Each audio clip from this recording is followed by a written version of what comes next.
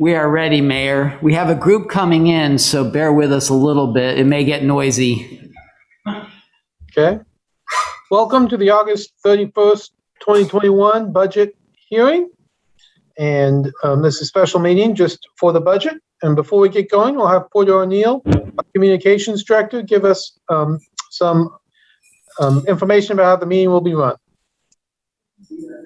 Thank you, Mayor, and welcome everybody. I just want to remind everybody that this meeting is being recorded and broadcast on the city's YouTube channel and cable channel 25. During the meeting, when you are not participating, please mute yourself. And please remember to state your name every time you speak for the benefit of those listening remotely. You can also turn your video camera on or off by clicking the video icon in the menu. For the purposes of this public meeting, when you are participating in the meeting, please keep your video on.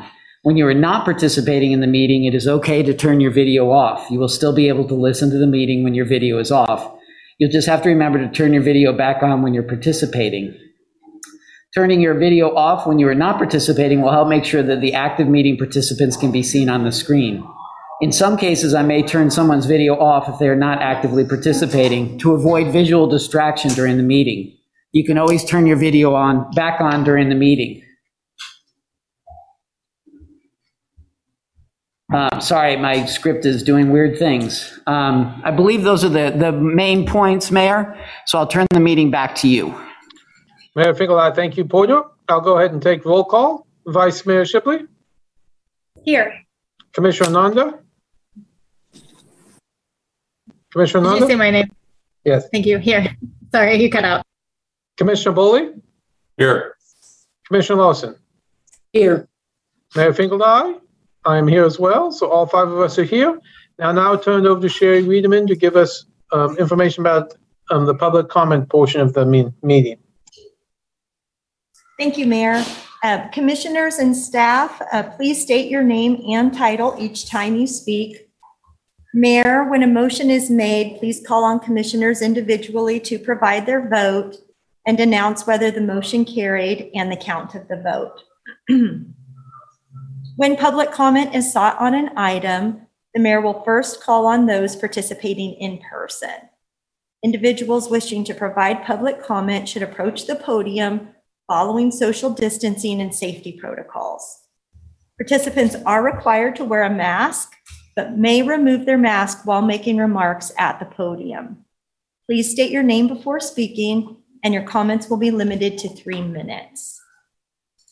The mayor will then call on those participating virtually. Individuals providing public comment via Zoom should use the raise hand function to indicate they wish to speak.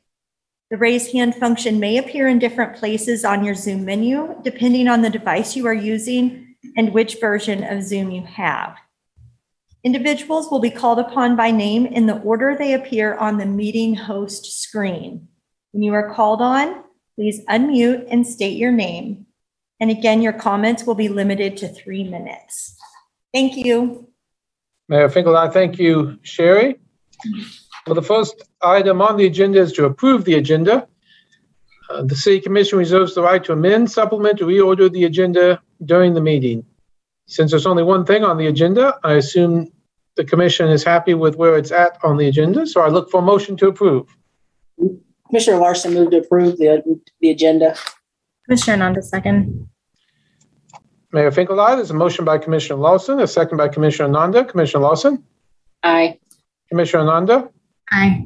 Vice Mayor Shipley? Aye. Commissioner Bully? Aye. Mayor Finkelstein, aye. Passes 5-0. Now the regular agenda item is to conduct a public hearing and a budget public hearing and a revenue neutral public hearing for the 2022 City of Lawrence budget and consider adopting Resolution 7391 to levy a property tax rate exceeding the revenue neutral rate. We'll have a presentation from staff. I assume Danielle is leading this, or maybe Jeremy, and then we'll receive comments first from those in person and then from those online. Jeremy, are you leading off? Jeremy Wellman, Finance Director. Yes, Mr. Mayor. Just want to make sure everybody can see my screen. Very good. Well, thank you. Before we get started with the content for tonight, we just want to remind the public where we've been so far this year with the budget process. So back in May, we first came for policy guidance to help craft the city manager's recommended budget. In June, we brought the capital improvement plan to the city commission for consideration. In July, we brought the full city manager's recommended budget. And in July 20th, we also had the approval to notify the county of our intent to exceed the revenue neutral rate and to establish the public hearing, which we're holding tonight. So what we're here to do tonight is to hold that revenue neutral rate public hearing as required by state law, and to also hold the public hearing for the budget simultaneously. And then should the commission so order, approve the resolution notifying the public of our desire to exceed the revenue neutral rate per state law. The final option or the final actions for the budget this year, September 7th, we would have the budget resolution. That would be the final passage for the budget for 2022 so that we can submit that to the county.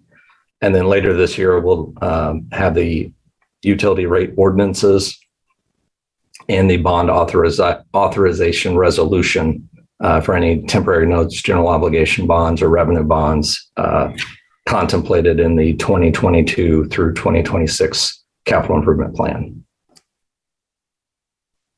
So really, we just wanted to bring back to the public some information that we shared earlier in the process. So some of this will be repetitive for those who had heard it before, but for those who are hearing it for the first time, really the ongoing impact of the COVID-19 pandemic and what it has done to our revenue is, I think, the headline story, if you will, of our budget. While the sales tax has been incredibly volatile, we saw significant reductions in sales tax last year. We started off this year a little more sluggish than we had liked, but have really seen a rebound in the last couple of months with sales tax, which led us to have a fairly optimistic viewpoint for the 2021 and the 2022 budgets for sales tax. The same with the gas tax and the liquor tax. Those were significantly impacted during the pandemic and the shutdowns. We're starting to see signs of life that those are rebounding back to the traditional patterns that we had seen pre-pandemic, which is encouraging, as well as with building permits. So fundamental to the city is providing the essential services that the public demands and is entitled to. And this is also the 2022 budget will be the first year where the city has operationalized the strategic plan that we worked very diligently on last year to craft.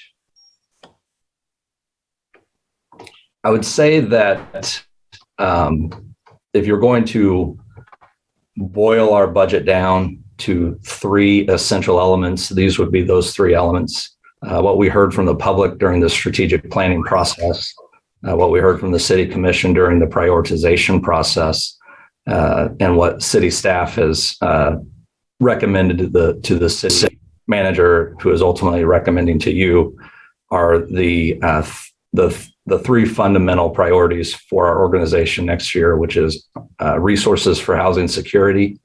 We've aligned $4.7 million in funding. The commitment to infrastructure, which is essentially the capital improvement plan and the maintenance plan, is in total for the 5-year plan, almost $49 million. And we just put this footnote here that this was all contemplated pre the infrastructure bill that's being discussed in Congress right now. So we may look for that number to increase, or we may look for some of these projects that are currently slated to be debt financed to be funded by federal grants. But in our current budget plan, we don't have any of those dollars that we're hoping to receive from that infrastructure bill. programmed in. And then finally, through the strategic plan, we really wanted to put an emphasis on bringing the compensation for city employees to market rates over the next few years. And so in this budget is a 2.5% general wage adjustment, and also agreements with the LPOA, the IAFF, and the Teamsters for the first time. We did this last year, but we also just wanted to bring it back to your attention that last year and again this year, we've budgeted personnel at 97% instead of 100%. So we're essentially counting on a 3% turnover rate, which is still less than what we've seen traditionally. So we feel comfortable with this conservative estimate, but it then did allow to allocate those resources to other strategic initiatives within the current budget. So a couple of key revenue assumptions. This one comes from the county, so it's not really an assumption. It's what we were told. The assessed valuation went up 2.47%. We had the city commission had directed that we keep the mill levy flat, and so you'll see that in this budget that the revenue from property taxes did increase due to the increase in assessed valuation, but not as a result of a request to increase the mill levy. And as I mentioned earlier, we're assuming a 4.3% increase over 2019 actuals, which puts us online with our historical revenue growth on the sales tax.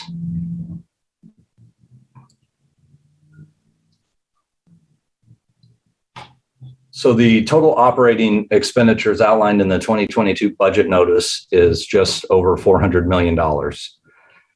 And while this number sounds really high, I think there's some context that we need to provide that will help the public understand. Probably the most confusing thing about government finance is that each fund is its own set of operating books. In a business, you have consolidating accounts, et cetera. In governmental funds, every fund we have, so every dedicated revenue stream has its own assets and liabilities and revenues and expenditures. And in the governmental side, that all boils down to fund balance. And in the enterprise side, that boils down to net position. But really, because we have to run them all as independent books, then if, for this example, the capital sales tax gives $2 million to the general fund for road maintenance, then we would show the sales tax being recorded as a revenue in the capital sales tax fund. We would show an expenditure in the capital sales tax fund, transferring it to the general fund, which would then be a revenue to the general fund and ultimately an expenditure of road maintenance in the general fund. So in a way, it gives the appearance of being double counted, but that is a requirement of governmental finance because each one of these funds stand alone.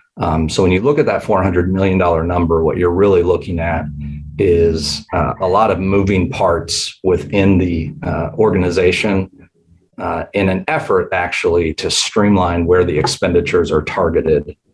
So instead of having some street maintenance out of the general fund and some street maintenance out of the out of the sales tax fund and some street maintenance out of the gasoline fund and some street maintenance out of a grant fund, it would all be out of the general fund. So the desire to bring all those expenditures to one common place then precipitated the increase in operating transfers. So unfortunately, when you try to compare, the 2022 budget with say 2015 or 2016, it looks like an incredible increase to the general fund and to the overall budget. And that's really where that increase is. And we have a slide here to show you that in just a second. But another difficulty with governmental budgeting is there are some statutorily required funds, and those are what show up on the state budget form. And then there's other funds that the state doesn't require budget for, but we provide a budget for better transparency and openness of operation. And so there's essentially two documents, if you will, the state document and then the city operating document, which we're discussing here tonight. Ultimately, though, the projected fund balance for the general fund is 21%, which is why, as you'll see in a minute, we'll, over the next few years, need to work on strategies to bring the general fund back into structural balance. So this slide was put together a few days ago to try to help the public understand all of that stuff I just said. If you could imagine with me that we had started this back in 2017 rather than 2021, then what we've done is we've added those revenues and those expenditures, and that's the large tan box you see of expenditures. So that number will not match what you find in our audit or our budget documents because we've created this just for illustration purposes. But had the golf course fund, had the recreation fund, had the consolidated sales taxes and fuel taxes for road maintenance all been charged to the general fund back in 17, 18, 19, and 20, then this is essentially what our budget would look like comparing 2017 to 2022. There still is a slight increase from 20 to 21 and 20 and 22, but it's not nearly as drastic as if you look at the actual budget from 2017. And that's because of that significant policy change that we made for the 2021 budget.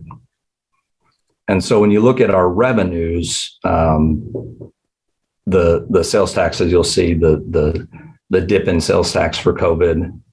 If you essentially ignore that dip and put those two lines together, it's much more of a traditional projection than what we've seen over the last couple of years. As you can see, property taxes have had traditionally a 4% increase year over year. So there's really no significant change there. The charges for services have essentially stayed flat until the last couple of years. And that, again, is due to increases in the revenue that we receive from the county for EMS billing predominantly. But the one line that you see that has a significant change is that transfer in. And that's really because of the focus on getting the money to be where we want it to be for operational purposes. So as you can see, there wasn't a significant sales tax increase or property tax increase. It really was that transfer in that accounts for that large increase from 20 to 21 and then 21 to 22.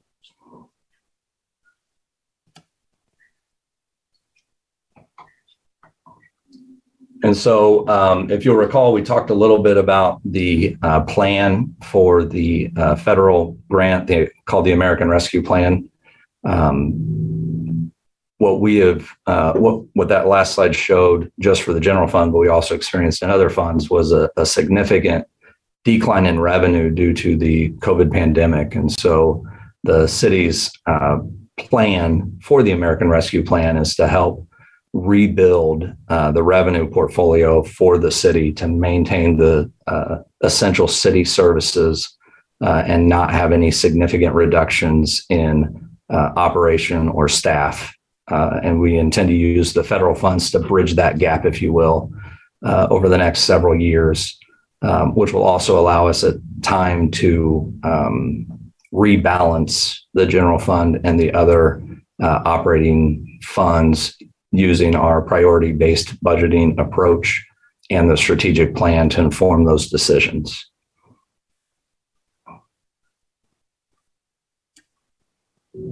And this is a slide that we shared at our first discussion about the budget.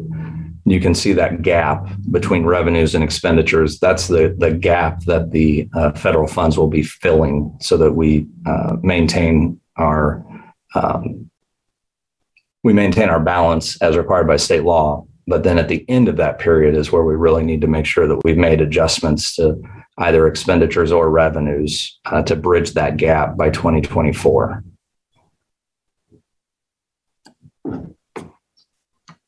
And so the next few slides is really talking about adjustments that were made to the 2022 budget to address what we heard from the public and the city commission in regards to the strategic plan. And this is really the operationalization of that plan. On the administrative services fund side are 4 positions to help us carry out the support for the outcomes that the commitment teams are responsible for. So we have 1 in the sustainability office, we have 1 in the equity and inclusion office, we have 1 in the finance department to help with budget analytics, and then we have 1 in the economic development department to help with economic prosperity. Grant funded, we're recommending a grant administrator to help us primarily administer the American Recovery Plan grant. But in addition to that, helping with the other grants that the city receives.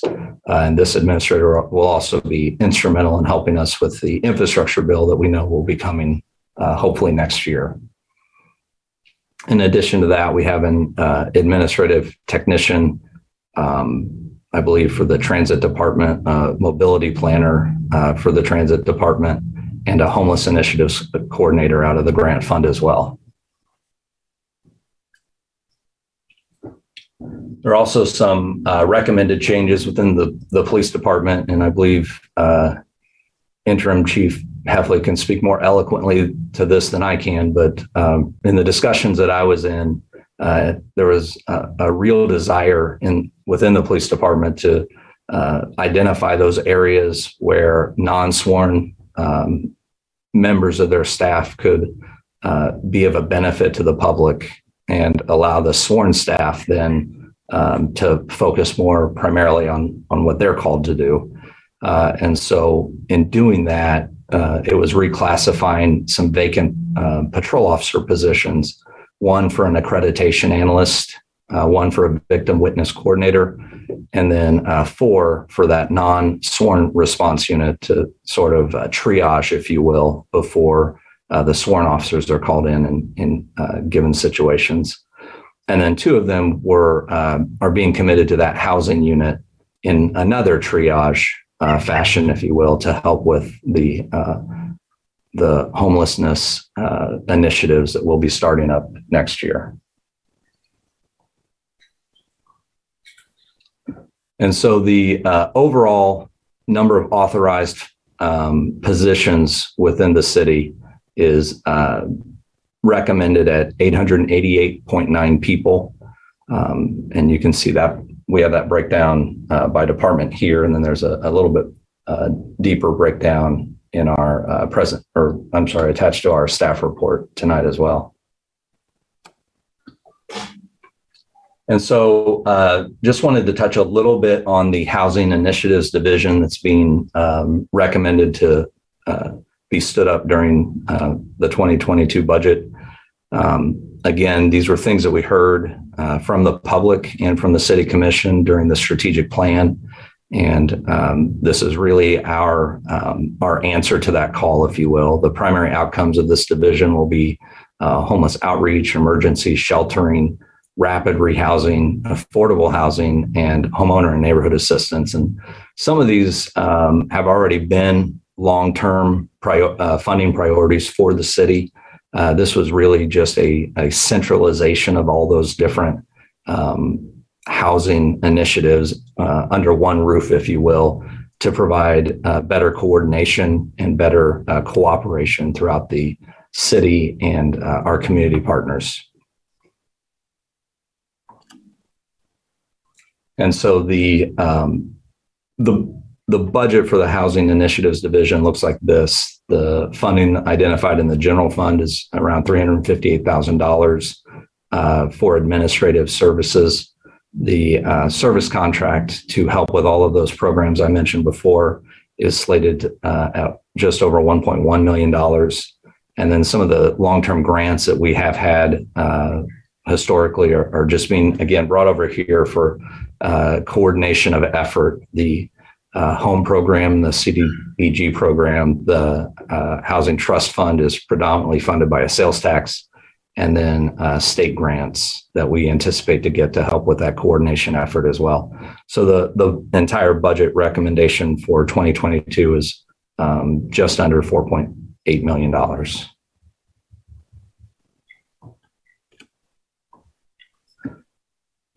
So we've had a few things change since the last time we presented the budget, and we wanted to bring those up here. One of the things we had hoped to get into the city manager's recommended budget before we made the recommendation, and we just ran out of time, was the acknowledgement that when the city utilizes a utility, we need to pay for it just as much as any other customer within the utility. Traditionally, city services have not been charged for water. I believe several years ago, we started charging for stormwater, but we've never charged for solid waste or water. And so we took some time this year to really figure out what would that be, if we charged the golf course for the water, if we charged the swimming pool for the water, et cetera. And as I'm sure you won't be surprised, it was a really large number. And so in order to not compromise the other funding priorities within the budget, it was decided that we would step this up. So in this year, we're providing 50% of our utilization as revenue to the water fund. And next year, we'll provide the other 50% so that by 2024, the city will be fully funded, paying for all of the water, solid waste, and stormwater charges, just as well as all the other customers within the district. And we also have worked with our natural gas providers to ensure that the franchise fee paid by the natural gas provider is commensurate with the electric provider as well. A few other changes. There was a funding swap between Farmland and 23rd Street. I really believe this was more of a timing issue, but I'm sure those project managers would be happy to discuss that further. And we also wanted to make sure that in some instances, we have some funds that were actually gaining a benefit on the investment portfolio and actually weren't being charged for that service. And so in line with our administrative services policy, we want to make sure that all the funds that participate in the investment strategy pay for the investment strategy. So it really wasn't a large expenditure. It was just making sure that we had expenses in the same funds that we had income on the investment side. And then there was an adjustment to the solid waste vehicle in the vehicle and equipment replacement plan.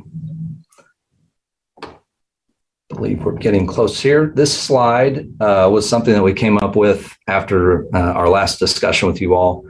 If you'll recall, we spent some time to really focus the budget this year by strategic initiative, but we left out one section of the budget, which was the debt. And when we first looked at it, we had considered the debt, being paid through the finance department as a commitment to the strategic plan rather than an outcome of the strategic plan. But as we gave that some more consideration, we really felt like every time we invest a dollar in the city, it behooves us to know where that dollar is going. And so when you look at the, I think $30 million that the city has allocated for debt service this year, the stratification of where those payments go, interestingly enough, is pretty similar to the stratification of all the other dollars that the city spends. There's a significant investment in infrastructure, which owning a water and a sewer utility shouldn't come as a surprise. But we have a significant investment in infrastructure. There's also investments, the new police facility at the not new, but the remodel of the fire departments have us investing 9% of our total debt service in safe and secure outcomes. So we just wanted to share this slide with you all for context purposes, but really just the acknowledgement that every time the City Commission authorizes a debt project, it's an investment into the future, and we're going to track that by outcome area to see where that falls within our strategic plan. So this is new for us this year. Hopefully you've had a chance to see the videos that Porter and his team put together. I think they did a tremendous job. But we really felt that instead of having everyone listen to me drone on about the budget by outcome area, we would just play this video real quick, and it will cover all of the outcome areas identified in the strategic plan. And then I will come back after that.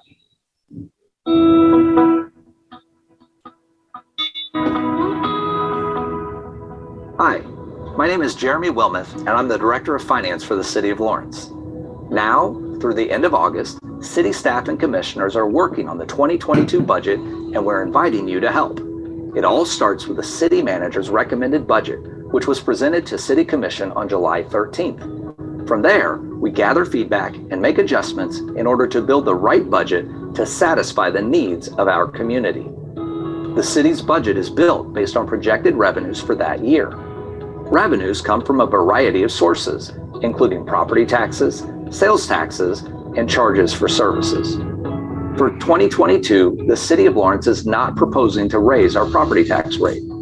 For sales taxes, we're projecting an increase of 4.3%. The recommended budget does include an increase to utility rates to help fund some of our needed infrastructure projects, but those won't be finalized until this fall. Infrastructure is one of 3 core funding initiatives being proposed in the 2022 budget. The other initiatives focus on affordable housing and homelessness and increasing employee compensation to market rate. To compete in our metro region and ensure the city is recruiting the best people to work for our community, it's important we increase compensation and modernize our pay structure into a sustainable system. Our budget looks toward the future to reflect the priorities our community told us they want to see. Those priorities ultimately culminated in the city's strategic plan.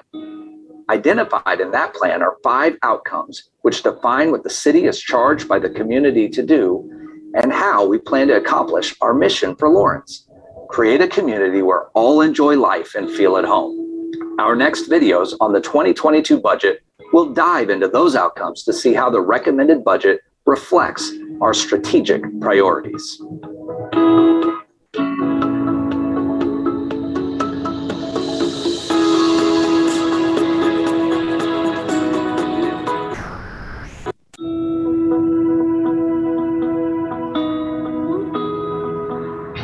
Hi, I'm Derek Rogers, Director of Parks and Recreation and the champion of the Unmistakable Identity. The Unmistakable Identity team focuses on making sure Lawrence is a welcoming community synonymous with arts, diverse culture, fun, and quintessential downtown. Our businesses around town, city parks, and community events contribute to the vibrancy experienced by all people in Lawrence. The Unmistakable Identity budget includes the Parks and Recreation Department, Lawrence Public Library, and the city's guest tax fund, which helps fund events, arts, and culture programs, including the outdoor downtown sculpture exhibition. Parks and Recreation offers a variety of programs, activities, and events for our community.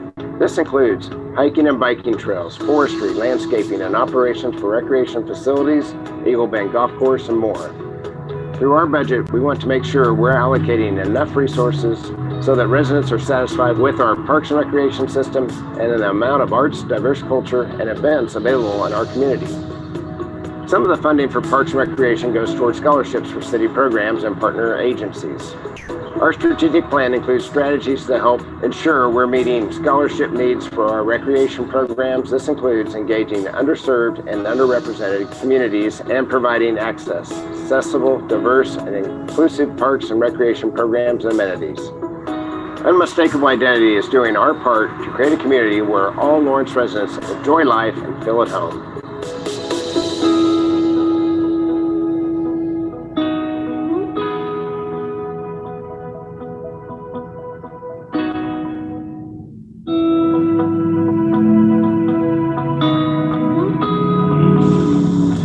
Hi, I'm Jeff Crick, Director of Planning and Development Services and the champion for strong, welcoming neighborhoods. City teams are working hard to foster strong, welcoming neighborhoods in Lawrence. This means that all people in Lawrence live in safe, functional, and aesthetically unique neighborhoods that provide opportunities to lead healthy lifestyles with access to safe and affordable housing and essential services that help them thrive. Strong Welcoming Neighborhoods includes the city's Planning and Development Services Department and our solid waste team. 2022 will be the second year of the solid waste rate model, and that budget includes investment in our solid waste team members, as well as equipment and system modernization. Planning and Development Services currently has a team to address affordable housing and housing security, but with the 2022 budget, we are focusing that group even more. Addressing homelessness in our community is one of the core funding initiatives of the 2022 proposed budget, and a lot of those recommendation changes are reflected here. The city's Community Development Division will become the Housing Initiative Division, and they will support three primary goals in addressing homelessness in our community: homeless outreach, emergency sheltering, and rapid rehousing. We've proposed a few new grant-funded staff positions to help facilitate this work. The focus on homelessness will also affect our city's social services grant program. With our proposed budget, outside social service agency funding would be directed to those organizations actively doing work in the areas of homeless outreach, emergency sheltering, and rapid rehousing. This is a purposeful and strategic choice to improve our work in an area that the community has told us is a top priority. We anticipate that these changes will have a direct effects on the point in time count for homeless individuals in our community, which is one of our measurements for success in the strategic plan. We hope in 2022 we can continue to make our neighborhoods a strong, welcoming place for all of our neighbors to enjoy life and feel at home.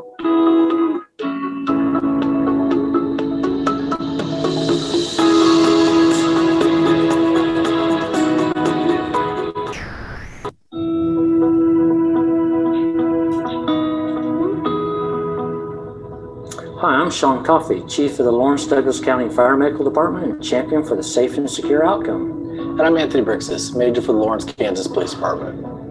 The safe and secure outcome is working to make sure Lawrence is a community where all people feel safe and secure and have access to trusted public and community-based safety resources. Included in safe and secure are the Police Department, Lawrence Douglas County Fire Medical Department, and Municipal Court. The Safe and Secure budget addresses several of the strategies in our city's strategic plan. For example, the police department wants to maximize the use of civilian capabilities to make the deployment of specialized and technical personnel more efficient. In order to address our current officer shortage and provide the level of service our community expects, we're recommending reallocating vacant patrol positions to civilian employees. Our police department is also focusing on achieving accreditation this year, which is why we've proposed adding an administrative position dedicated solely to this process. Our fire medical budget changed this year as we collaborated with Douglas County to update our fund sharing agreement for the department. The city and county partnership is vital to the success of all Lawrence Douglas County Fire Medical's efforts to keep our community safe and secure. Looking forward to 2022, we're implementing our department-specific strategic plan that will build upon the outcomes and strategies of the city's plan, in addition to the priorities from others throughout Douglas County. The Safe and Secure team members are committed to creating a safe community where all enjoy life and all feel at home.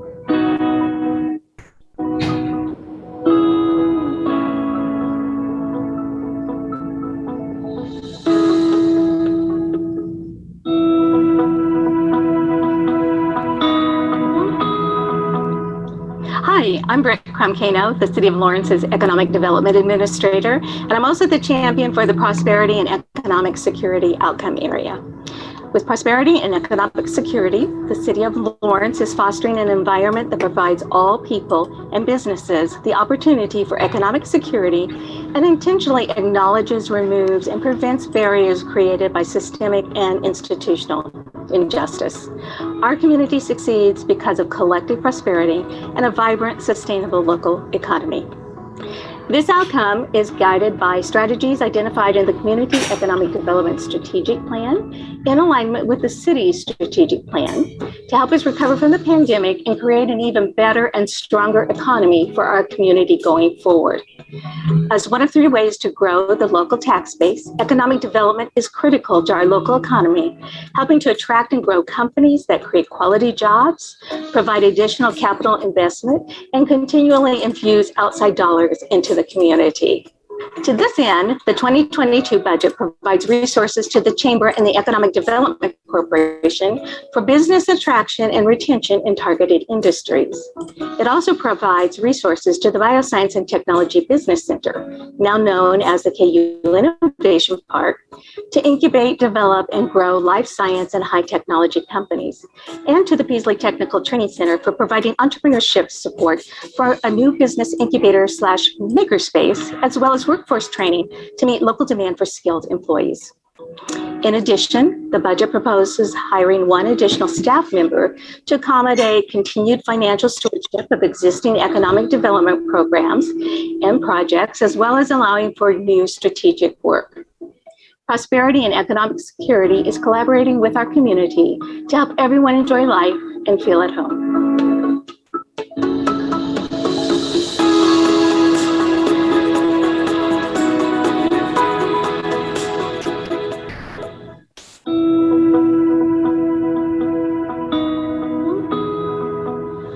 Hi, I'm Melinda Harger, Assistant Director of Municipal Services and Operations and the champion for the Connected City Outcome. The Connected City Outcome works to ensure the City of Lawrence has well-maintained, functional, and efficient infrastructure, facilities, and other assets. Connectivity supports accessible, sustainable methods for safely moving people and information throughout the community and the region. Connected City includes Lawrence Transit and our Municipal Services and Operations Department. Investment in Connected City reflects the city's commitment to contribute to the well-being of all people. When you look at a 2022 budget breakdown by outcome area, you'll see that a majority of the budget goes toward Connected City. This is because most of the 2022 capital improvement plan projects fall under municipal services and operations and include a significant investment in the city's infrastructure. Infrastructure maintenance and improvement is one of the core funding initiatives of the 2022 recommended budget, and our strategic plan includes several measures for our city's infrastructure, including satisfaction with the condition of city streets and the reliability of core services like water and wastewater. Some of the infrastructure projects that we're planning on addressing this year include improvements to the Kansas River wastewater treatment plant, creation of the Municipal Services and Operations Field Operations Campus, and roadwork throughout town, including full reconstruction of East 23rd Street and portions of Wakarusa Drive. The 2022 budget also includes around $9 million to construct the new multimodal transfer facility, which will be located at Bob Billings and Crestline, and is part of our strategy to maximize Lawrence transit ridership through improved access, comfort, and convenience for all riders. Connected City provides the infrastructure our community needs to ensure everyone enjoys life and feels at home.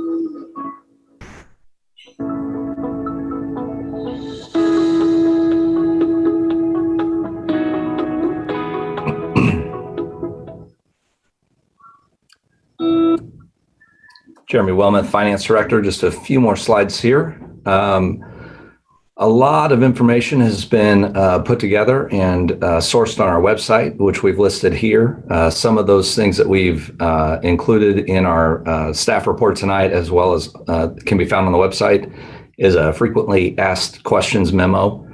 So those questions that we heard from multiple people and those things that we got the general sense that the public was having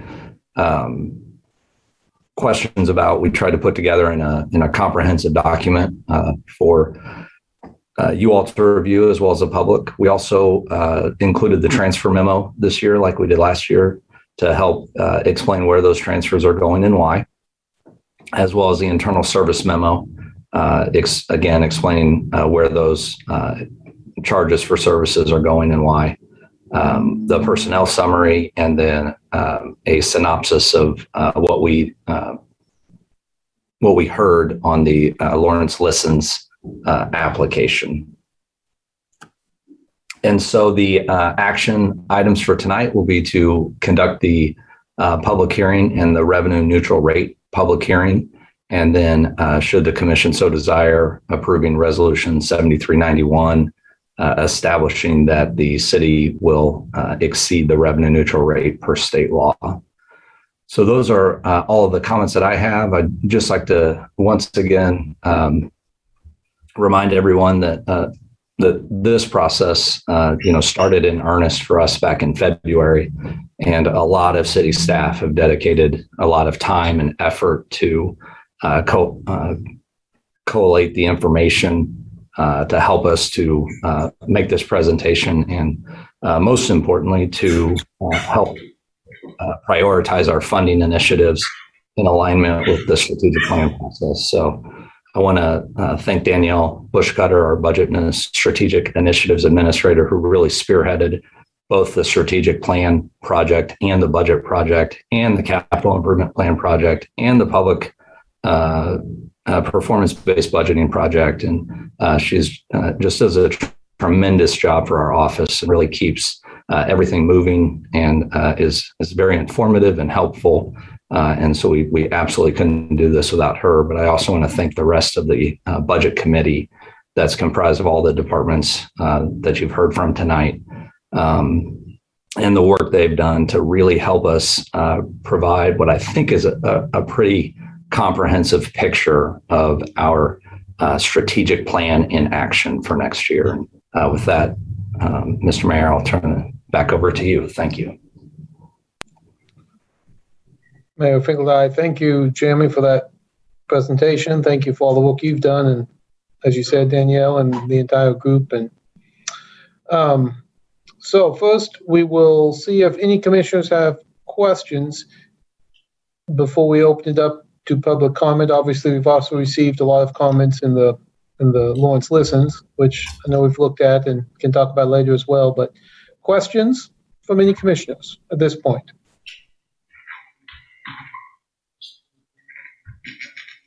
Mayor Finkelstein, seeing none at this point, we would open this to the public hearing.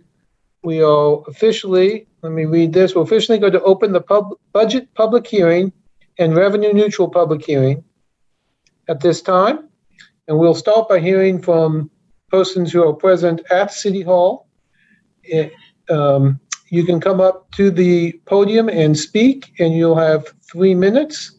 And Sherry will direct you if there's any need to make sure people keep safe COVID distances. And then we'll open it up to people online. So please go ahead. Yeah, if you just want to come up one at a time and just try to wait till the other person gets done. There's a clock there, and I'll say time when you're at 3 minutes, but it'll be the mayor's discretion when to tell you to stop. Start now? Yep. Okay. My name is Joel Campbell. I'm a member of the Sunrise Movement. Basic accessibility is central to democracy. The reasons why are fairly obvious, as proper access to quality information allows voters to make informed decisions. Lack of transparency can lead to corruption and to the alienation of the voting base. It's interesting to me, then, that the specifics of the budget are so hard to track down. The so-called transparency document that was released on the city's website is, at first glance, incredibly difficult to navigate. The user is thrown into a busy UI with tons of options, tabs within tabs, and vague wording. Crucially, there is also no working budget-wide search function. Only after playing with the website for a few days and obtaining a copy of the city's strategic plan, a completely separate document, was I comfortable talking with fellow members of the Sunrise Movement about specific numbers in the website. I'd like to elaborate on those numbers as well, which are similarly confusing and caused us to struggle in analyzing the budget. The categories on the website are incredibly vague, notably in the case of the police budget. A category called patrol receives nearly $14 million in the 2022 budget. Is this massive sum for vehicles, for weapons? Does it pay the salaries of the officers? The budget for the training category has been completely eliminated. This is concerning for different reasons, but critically, there is no explanation for why it has disappeared. Similar examples outside the police budget include sidewalk mitigation, which, after only receiving $9,000 in 2021, will get no money in this budget. I assume and hope that this cost has simply been moved under another category, but there's no way to know by looking at the budget. One of the main points that Sunrise is making tonight is that the Sustainability Office is not being funded properly. The only reason that we understand this is because we met directly with city employees who informed us that the requested positions had been denied.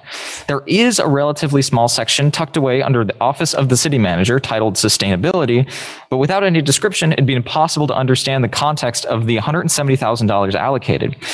The reason that I'm able to tell any of you this now is because when I was working on figuring out the transparency website, I was on break from school with a lot of free time on my hands. I also had several members of the Sunrise to collaborate with, and I do enjoy picking apart difficult interfaces. If any of these things were different, I wouldn't have been able to effectively decipher the transparency document.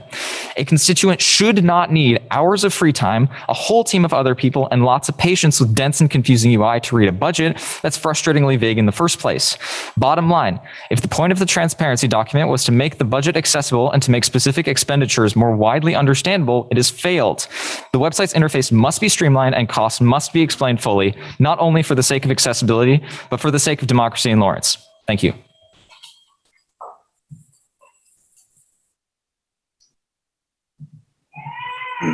Cool.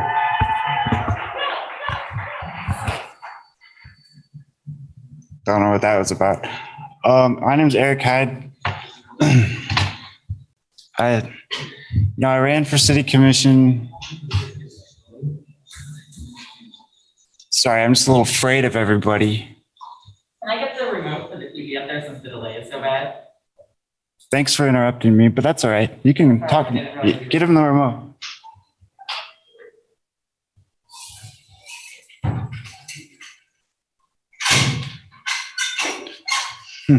I'm sure you guys are well aware. A lot of people in the city are psychopaths, including people that work for the city. Nearly all people in the city. It sucks. But I've met some good employees of the city. I've been picking up the park, Naismith Park. You guys have a budget for it, but you're not actually doing it. It's all right. There's lots of stuff going on. It can all be fixed. I want to say that I've met some police officers here. They're just doing their job. I actually trust some of them. I don't trust any of the politicians or people in the government here, like the bigger ups, because they're obviously lying. And like that finance presentation, you can't fool me. So let's try to keep it positive though. Okay, so I did want to say one thing though. You see, I don't like to script my things. I just like to think about it and then say it because I like to tell the truth. Unlike nearly all of you.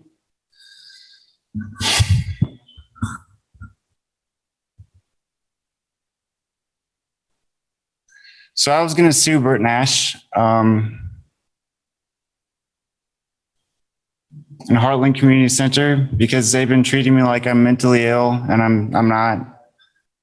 I have a traumatic brain injury, whatever. I'm just different. That's good. It's good to be extraordinary and not normal, because look, we all see what's going on. So let's not stand up and, like do violent stuff. Let's stand up and like tell the truth. Let's just do it. Anyway, I talked to some of the police. I'm sure it's all on body cam footage. I do my best to tell the truth all the time. It's really hard to do because it's scary. But anyway, I'm trying to keep it fast. Anyway, the mayor's wife committed me because I said I was going to do something. And so she's a very important woman at Bert Nash. She's a human performance director. I still think she's a great person. Kind of. Anyway, what that was a way to intimidate me. They said I was unsafe. I'm not unsafe. This is something that people do almost on. Okay. Finish up, please. Let me try to wrap it up, okay? Mr. Mayor, I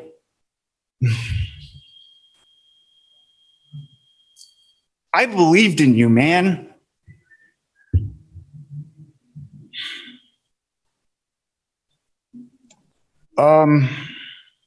I still kind of do. Yeah, you can smile. Okay, just let me finish. Just let me finish. You guys like to control the public too much.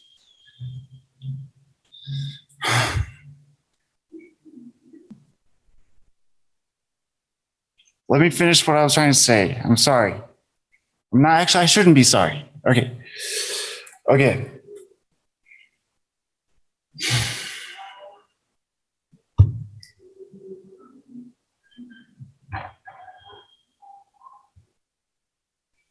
I can't give up. Okay, what was I going to say? I was going to say that, oh yeah, you guys intimidated me. You can't do that to the public.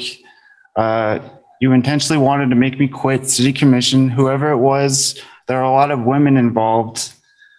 A lot of people I don't know about, whatever way. I don't know what to say. I don't like making stuff up. Yeah. But you guys you're not doing the right thing. Thank you. Stop lying to people. Stop it.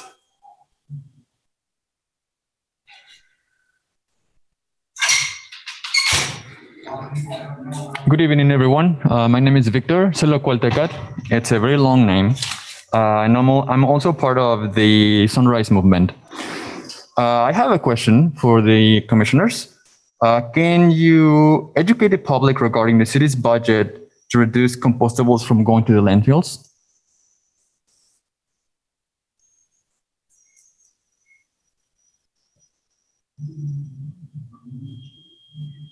You can go ahead and ask your questions, and we'll respond to all of them at the end. That's the question. Thank you. I can repeat it. Can you educate the public regarding the city's budget to reduce compostables from going to the landfills? Yeah, when all the public speaking is done, we'll address the questions. I'm sorry? When all of the public speakers are done, then we ask the staff to address the questions. Very well. Then I'll wait to the end. Thank you. Thank you.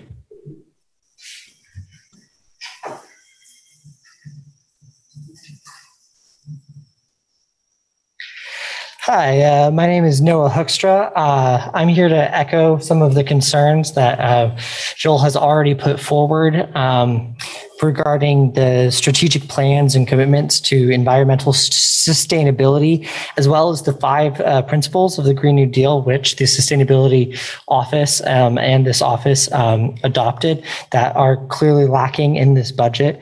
With the current funding of the Sustainability Office, it does not have the necessary staff to make these principles a reality and to effectively mitigate climate change. Additionally, I know you support the strategic commitment to quote, considering the environmental consequences of every decision, big and small, end quote. But if we want to actually move forward on that commitment, we need more support, staff, and tangible investment to the Sustainability Office. You have the power to do so and to adequately fund this office so we can continue to meet the challenge of reducing greenhouse gas emissions and creating a sustainable future in Lawrence. The 5 principles of the Green New Deal were adopted by the Sustainability and Advisory Board and then by the city, and yet climate change appears nowhere in the budget. Additionally, the funding allocated for housing does not clearly outline how sustainability is going to be a part of that. One would think that if the city was taking these principles seriously, they would actually consider what these principles had to say, considering they've adopted them. This is clearly not the case, and me, along with most everyone here today, is to try and hold accountable for the words that you put into effectively policy this last February. Thank you for your consideration. We hope that you rectify this budget. Thank you.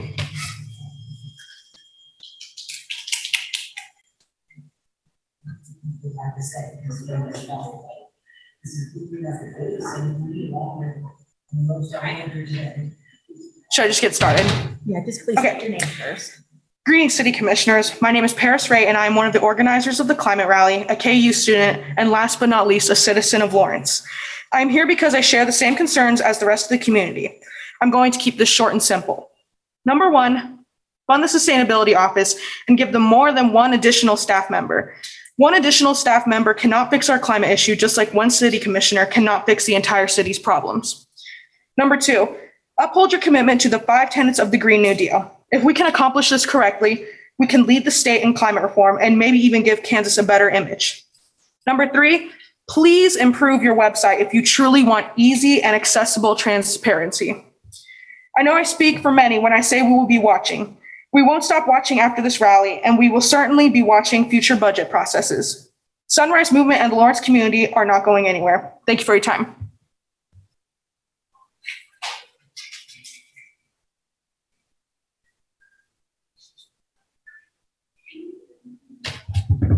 Hello, my name is Michael Sheen, and I urge you to prioritize the Lawrence Climate Action Plan in the 2022 budget.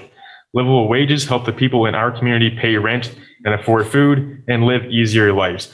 As representatives of our community, we need you to stick to your word and provide us with Principle 2 of the Green New Deal. Allow the people of Lawrence to live easy and fund the Lawrence Climate Action Plan. I would also like to add that I'm a PhD candidate at KU. I'm a glaciologist and I specialize in studying the Greenland ice sheet. The changes I and the scientific community observe in the Arctic are unprecedented. As a colleague of mine likes to say, it goes from ice sheets to main streets. To reduce the impacts of climate change has on Lawrence, carbon emissions must be reduced and sustainability office positions must be made full-time and permanent. Thank you.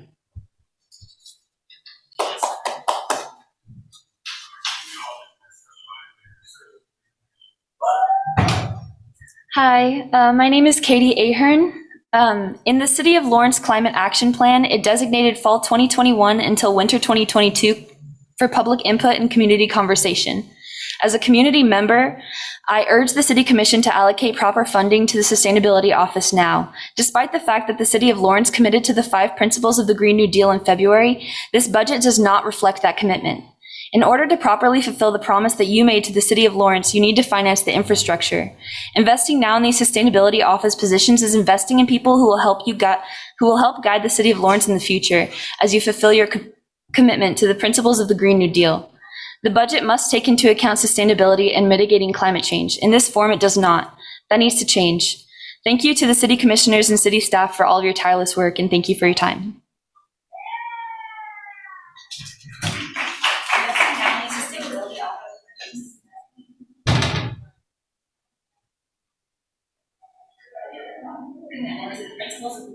Is there anyone else who wants to provide comment on this item? Okay.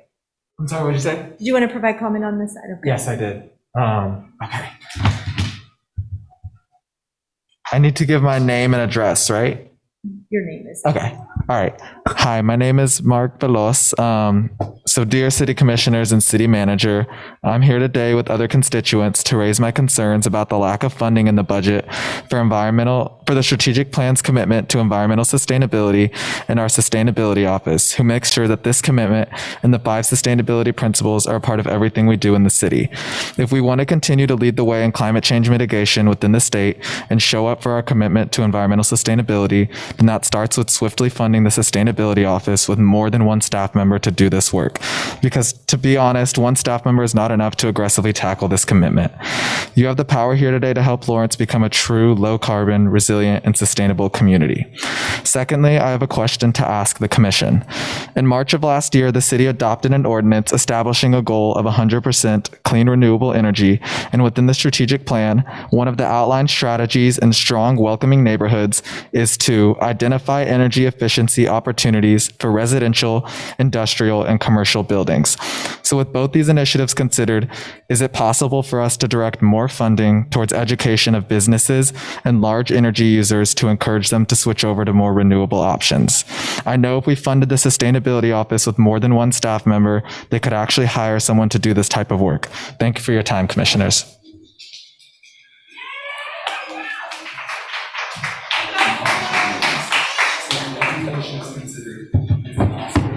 I'm going to take my mask off. So my name is Makokwa Abigail Jones. I chair the Sustainability Advisory Board. The Sustainability Advisory Board is the one who puts forth the principles of the Green New Deal, the sustainability principles. We advise the City Commission to adopt the renewable energy goal by 2035. And I do want to acknowledge the City Commission's past work on achieving and working towards sustainability principles in Lawrence. I mean, this has been going on since the 90s with the Climate Action Plan, the Greenhouse Gas Emissions Task Force. In 2016, Lawrence received a 4-star rating for national excellence and sustainability. The City Commission recently funded $100,000 to update the Climate Action and Adaptation Plan, which created a climate change subcommittee for the Sustainability Advisory Board. We are pushing for community engagement in the process of updating this climate action plan. We have adopted, the City Commission and the City of Lawrence has adopted the principles of the Green New Deal. And these are principles that are guiding us. We advise the City Commission to incorporate the principles of the Green New Deal, principles of sustainability into the strategic plan for the City of Lawrence. The strategic plan states that it has measurable goals. However, those are not outlined in the strategic plan. This is why the Sustainability Advisory Board is advocating for a larger staff for the Sustainability Office. We need to have those measurable goals in the strategic plan. We need to have the staff with technical knowledge to advise infrastructure, to advise economic development, to advise what the strategic plan as it is put into implementation. Right now, there is not staff to do that. It's not that does not have the capacity that it needs to meet these measurable goals for the strategic plan to be implemented.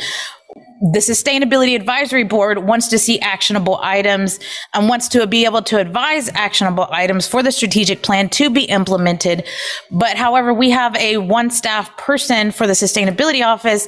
In the budget, it only talks about funding for a sustainability analyst. And right now, that is not going to meet the goals of the strategic plan for sustainability. It's not. There is not the capacity there. So the Sustainability Advisory Board wants to see more staff permanently funded for the Sustainability Office.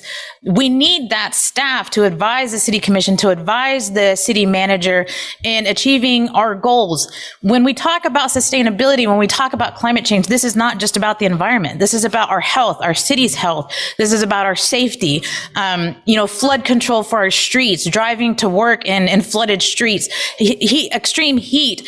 We have a homeless population and they end up in the hospital because of heat stroke or heat exhaustion, extreme cold temperatures, and it's putting stress on our resources, having to house people so that they do not freeze to death, being put, going to jail, committing crimes just to have a place to sleep. I mean, it affects everything. There's studies that show crime increases during extreme weather temperatures. So it's a safety issue. So we have in the budget to fund our police, to upgrade our technology, to address the homeless population in Lawrence. But all of this needs to be sustainably guided. And that's why we need the staff to do it, the technical expertise to advise the city manager, to be a part of this every step of the way, and to actively put forth the goals that you guys voted on, that we want to see the city of Lawrence be a leader in Kansas for sustainability goals. We want to be prepared for climate change in the city of Lawrence. And that is something that I hope you hear tonight, is we as a community want to address climate change issues. And we start doing that by employing people in the city of Lawrence to advise every step of the way the strategic plan. Thank you.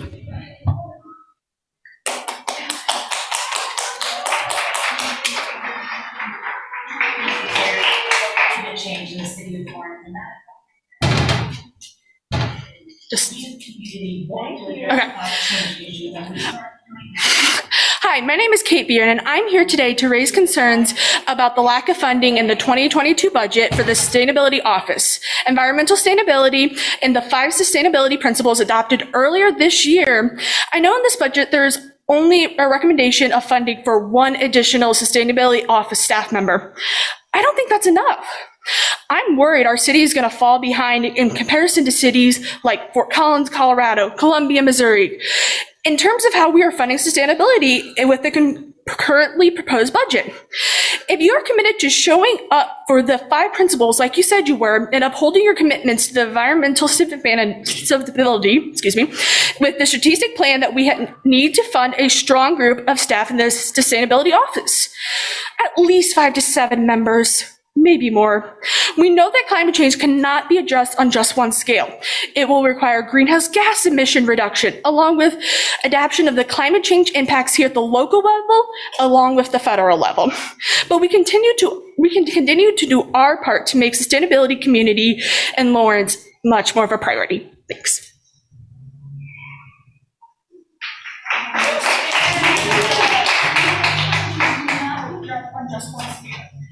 Hello, my name is Jacob Wineland, and I'm a fairly new resident of Lawrence, Kansas. I moved here from Manhattan, and there are a number of reasons why I moved. But one of the biggest ones was Lawrence's progressive reputation. And one of the instances today that would relate to that progressive reputation would be those 5 promises of the Green New Deal being adopted, but as a constituent, I have yet to see any action, and especially in this budget, any description of any action that would adhere to those promises. And as a constituent, I almost feel lied to and or failed, and that's rather harsh language, but it's just true at this point. We need action at this point, and we need the funding for that appropriate action. Thank you for your time, and have a wonderful day.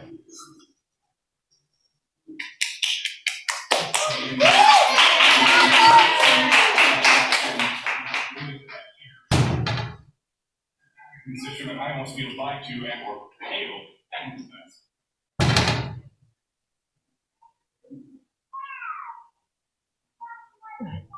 Hello, my name is Taylor Hodge. I grew up in Lawrence, Kansas. I've spent the last 5 years in New Orleans, Louisiana, and I'm evacuating Hurricane Ida. I'm here to warn you about the crisis we are facing and the devastation that will come. Lawrence and the state of Kansas will face climate impacts, including extreme drought, severe flooding, as well as heat and other horrible impacts. We know that our most vulnerable populations will be hit first. Lawrence has always hid its inaction behind this veil of being progressive, of being, a liberal oasis in the state of Kansas. And if you want that to be true, then you need to start acting like it. You have to be funding your sustainability committee and your sustainability department to the full extent possible. Your current funding and your proposals are simply unacceptable. And the inadequacies of those proposals, people will pay for that with their lives. I want to say that if Lawrence is not leading the state of Kansas on climate, then who will? Thank you.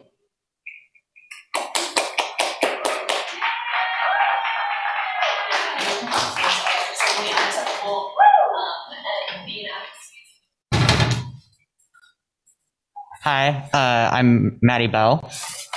So we've been talking about the principles of the Green New Deal a lot, and I just wanted to repeat them for everyone. They are: 1, achieve net zero greenhouse gas emissions through a fair and just transition for all communities and workers. 2, create jobs with livable wages to ensure prosperity and economic security for all people. 3, invest in the infrastructure and industry to sustainably meet the challenges of the 21st century. 4, secure all people for generations to come, clean air and water, climate and community resiliency, healthy food, access to nature, and a sustainable environment. And 5, promote justice and equity by stopping current, preventing future, and repairing historic oppression of historically oppressed groups.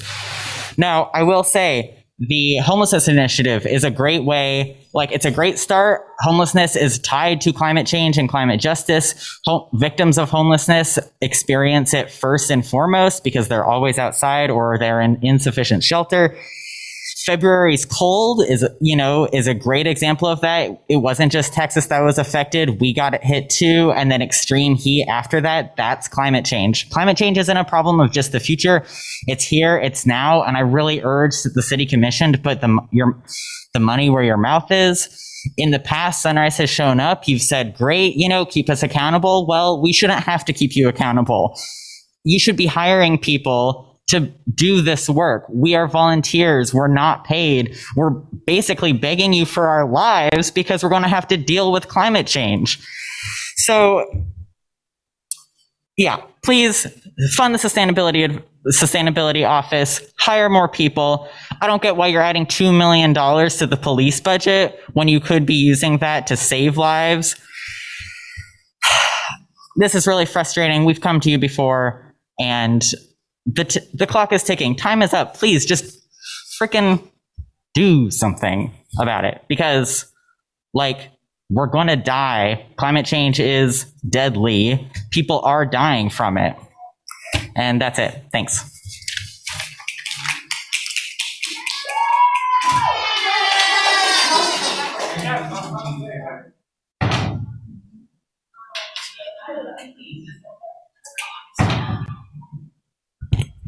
Good evening. My name is Agustina Carballo Vasquez. I'm a member of Sunrise Movement and a Latina community member too, here in Lawrence. I am here to express my concern about the absence of financing for the Sustainability Office to tackle the strategic plan for environmental sustainability and the 5 Green New Deal principles established early this year in the 2022 budget. Lawrence has been my home since 2019, when I left Paraguay. Ever since, I have seen my home country suffer unimaginable consequences of climate change. Last week, for example, for the second time this year, destructive wildfires caused by unbearably high temperatures have caused the air quality to be so low that it was no longer healthy for humans to breathe. I had to watch the skies turn orange, the air turn into smoke, and the cheerful loud streets turn into silent, as citizens had to lock themselves into their homes because the outside was no longer safe for them. I love Lawrence, and I'm confident that everyone here today committing their time and efforts to improve it loves this city as well. Hence, I ask that measures be taken before it is too late, before I have to see my home get destroyed again, and before any Lawrence citizen has to experience that. Climate change is not being treated as seriously as local authorities should. Like they say back in Paraguay, primero lo primero, first was first. Nothing, but absolutely nothing else matters if citizens of Lawrence cannot breathe the air, if we do not have access to clean water, and if our beautiful lands turn into waste. Environmental health and climate change are the most pressing issues of our time, and Lawrence is not an exception.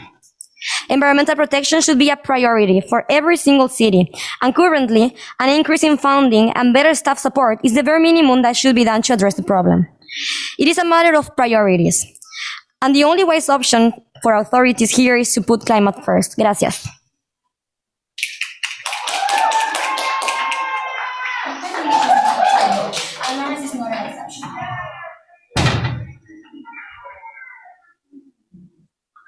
Hello, my name is Santiago Vasquez. I just wanted to also throw in my support with the Sunrise Movement. Heard about what they were doing out here and wanted to come support. I'm glad to know that the city has voted to follow through with some of the tenets of the Green New Deal. I don't want to reiterate, what's at stake and why that happened, because I'm sure that because you voted for it, you're all well aware of what the stakes are, of what we're trying to do, of what you're trying to do.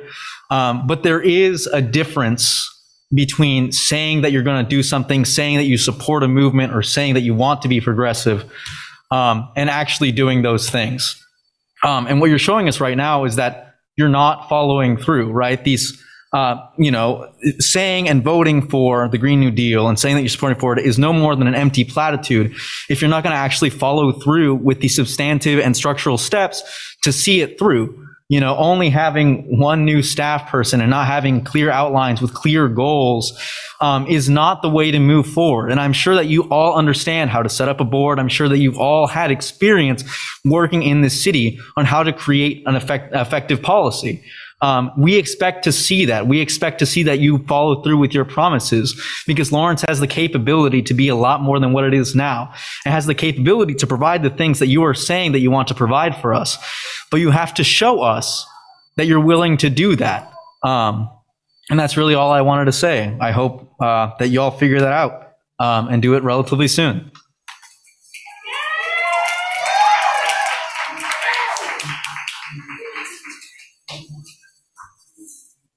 Is there anyone else that wants to speak to this item? Saying you want to provide for us, but you have to show us.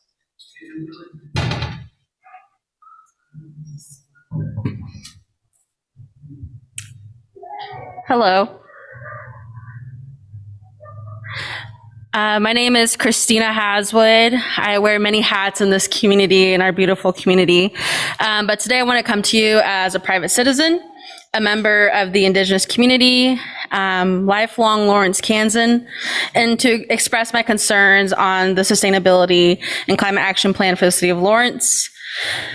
Lawrence is a leader in sustainability, but yet we need to continue to strive forward.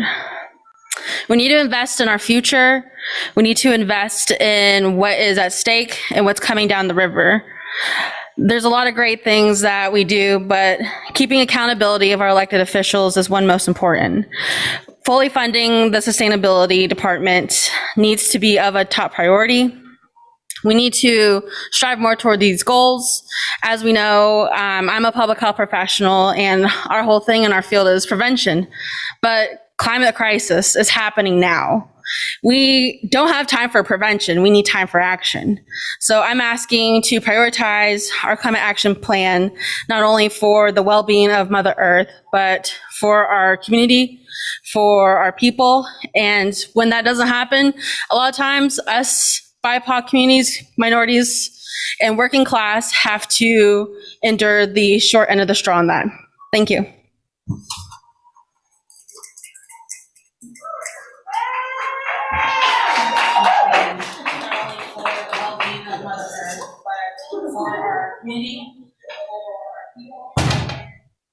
Is there anyone else that would like to speak to this item?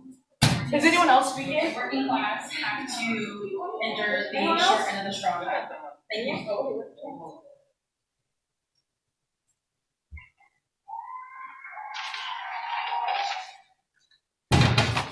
Hi, my name is Rosebell Garza, and I'm just here to add my voice to the growing list of concerned voices about climate change in the present and in future. And I urge you to prioritize the Lawrence Climate Action Plan.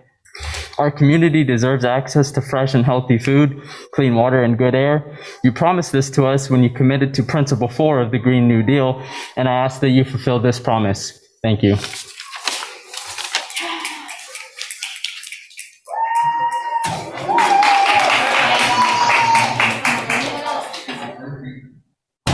Mayor, I believe that's all the comment here at City Hall.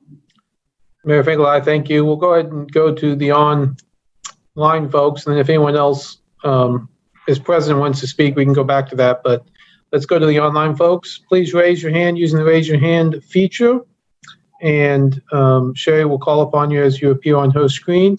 You'll have 3 minutes. Thank you. Before we, Sherry Reedman, City Clerk, before I do that, I just want to be clear that if you have spoken on this item, though you would not be allowed to speak again, that would be anyone that hasn't spoken on it. Chris Flowers. Hi, this is Chris Flowers, and I was at the climate rally earlier, and I just have a handout I'd like to read what it says. It says, my name is Chris Flowers, and I urge you to prioritize the Lawrence Climate Action Plan in the 2022 budget. Livable wages help the people in our community pay rent and afford food and live easier lives. And as a representative of our community, we need you to stick to your word and provide us with Principle 2 of the Green New Deal. And I just thought that was really interesting because I grabbed this and I didn't even know what this part said, but it lines up with what I've been asking for before. And that is that we pay everyone that works for the city at least like a livable wage per hour. Because last I checked, it's been like a month or so since I last looked, but I think there were jobs starting off like at 10 or 11 an hour, and that's not livable here in Lawrence. And so we need to start paying everyone at least a livable wage per hour. And we can do that by not giving out some of the raises or not giving as big of a raise to the people, to our top earners. And I do have a question is, have we committed anything have we committed to a competitive wages for our employees? Because it sounds like to me we have committed to principle 2, which is create jobs with livable wages. And if we're talking about livable wages, we need to start with our priorities, and that priority would be making sure all our employees are making a livable wage per hour before we start giving out raises to some of the top earners, unless we have prioritized competitive pay, like to be competitive with Kansas City. But I don't know. I don't remember us doing that. So that's just something I like to point out. And I would I'd support adding some more positions also for the sustainability. I mean, some of these other jobs we've added this past year, I'm not sure we should have. So if it's a question of how do we have funds, maybe look at some of the other jobs we're funding, because I think adding at least a couple more is sustainability. I don't think it's that bad, and I think we could make cuts somewhere else. So, I mean, it's a tough thing to do, but we do need to keep to our priorities, and especially principle number 2 of the Green New Deal, create jobs with livable wages. Thank you. Marlo Angel. Hi, thank you. My name is Marlo Angel. I'm with the Lawrence Cultural Arts Commission. I'd like you for a moment to imagine Lawrence without its wonderful downtown sculptures, without public recognition of its artists, and without our public grant programs to help bring us together. Well, that was what it was like in 2020. And here we are in August of 2021 and unable to administer much loved programs by the Cultural Arts Commission, like our community arts grants and our Phoenix Awards, because we have a lack of stable funds. When I accepted my appointment to the Cultural Arts Commission in 2019, our funding at that time came through the city's general fund. Later that year, in order to balance the budget from a deficit in Parks and Rec, our funding sources moved outside of the general fund and into the transient guest tax fund, which is unstable and it's completely dependent on hotel revenue. I raised a red flag on this change right away and have since voiced my concern on this issue at nearly every meeting we've had since the decision was made. Why was this move so problematic, you might ask? Well, to begin with, the Transient Guest Fund has its own grant program, which is a vital program that funds events that brings in outside visitors, like the Free State Festival. And when the LCAC's funding moved into that tax fund, the TGT grant was reduced by $30,000 to make that move possible. This was a direct hit to those tourist-driven events.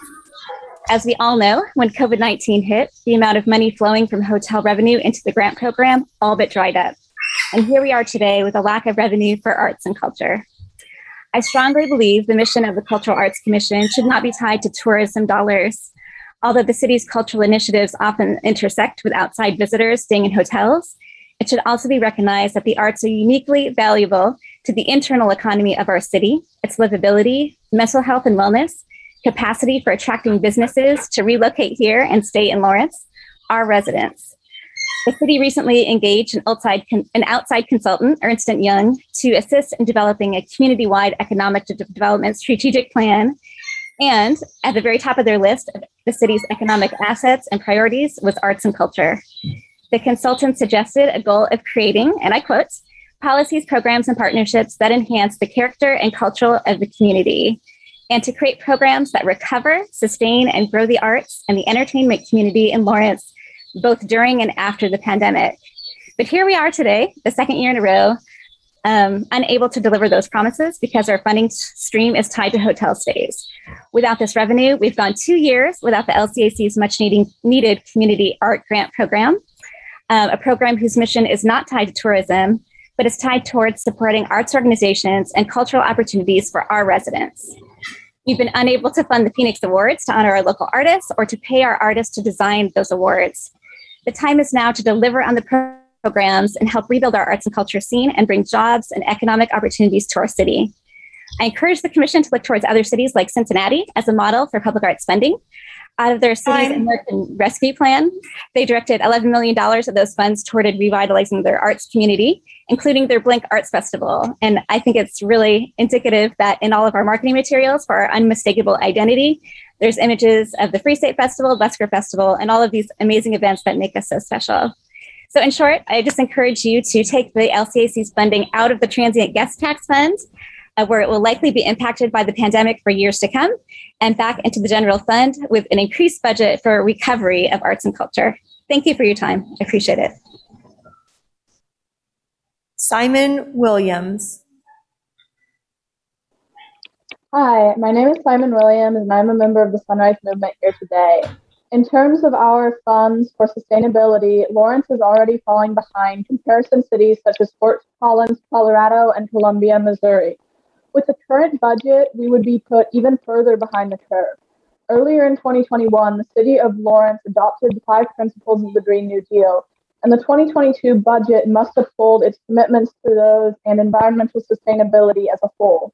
This looks like, but is not limited to, changing the budget to put direct funds into the Sustainability Office, which currently does not have the capacity or proper staff levels to support a cultural shift in the climate change realm.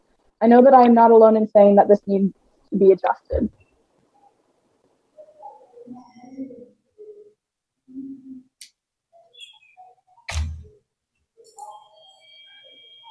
Thank you so much. Michael Allman.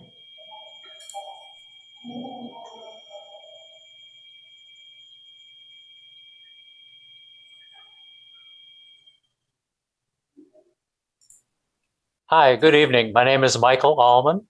I'm speaking for the Sustainability Action Network.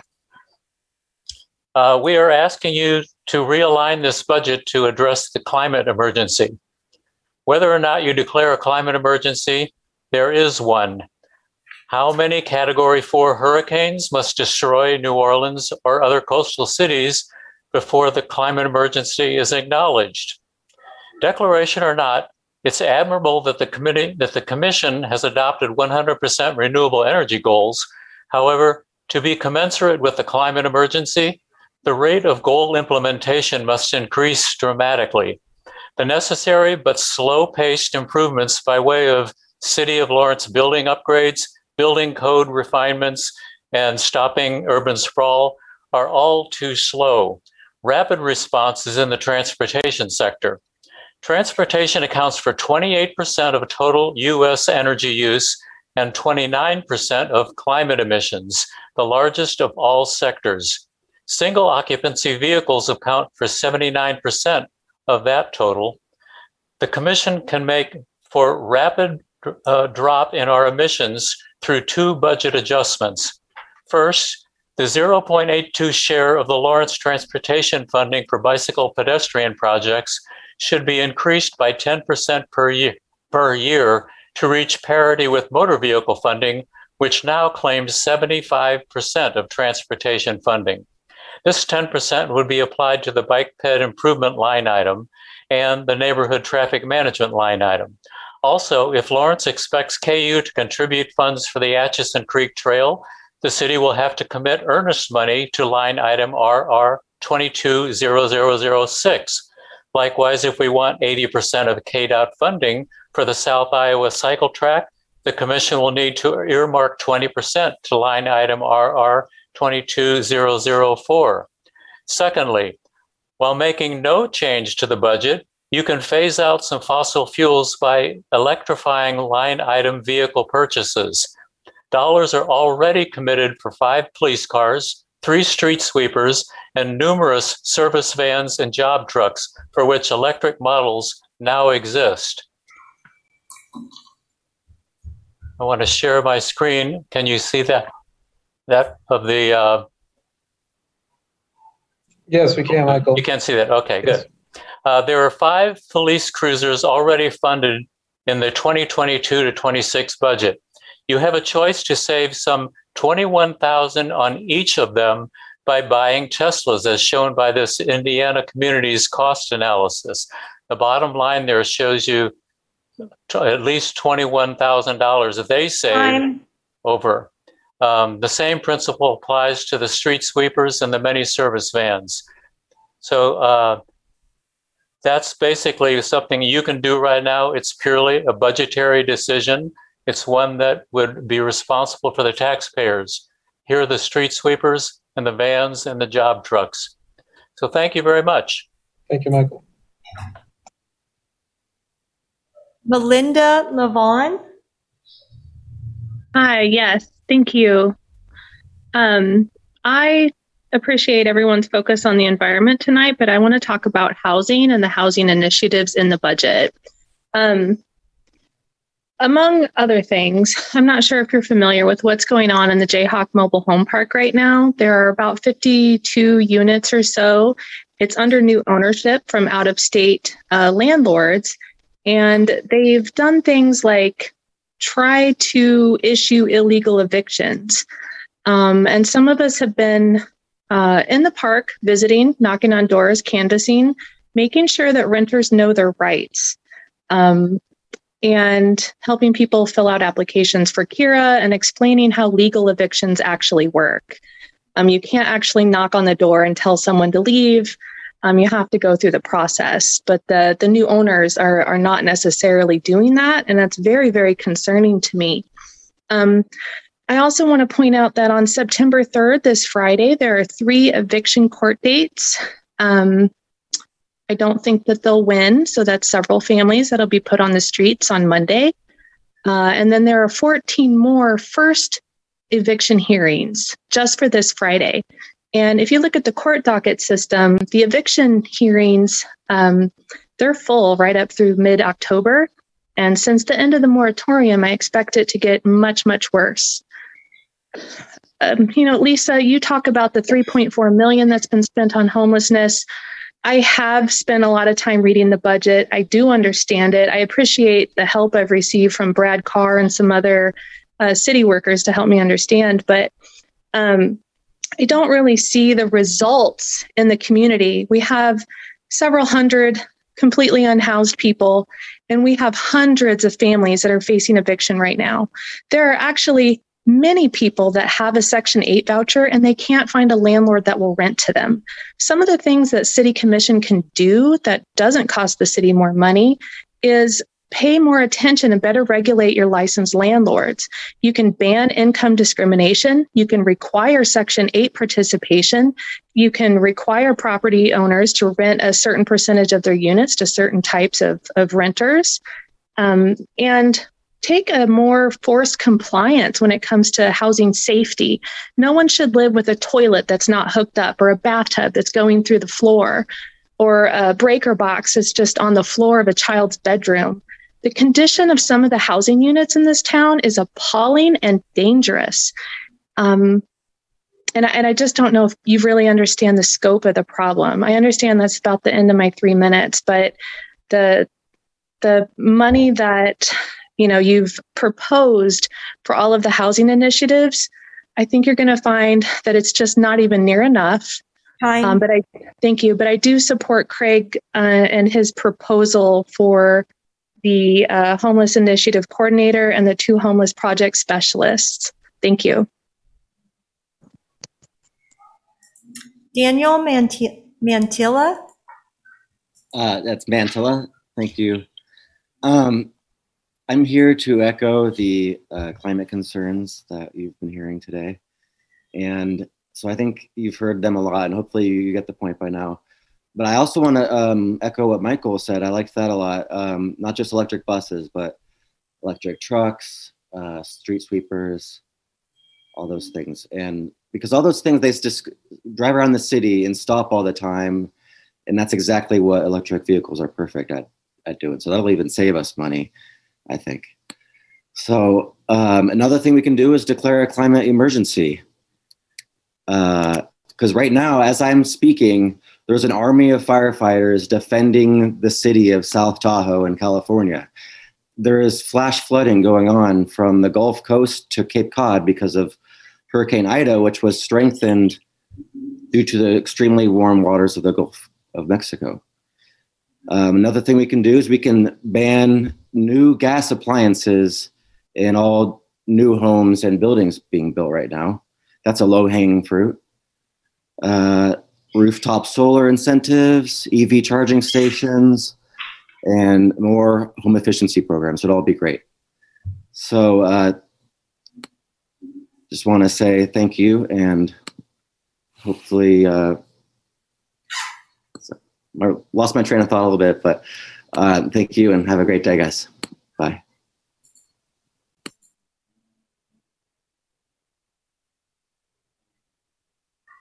Is there anyone else on Zoom that would like to comment on this item?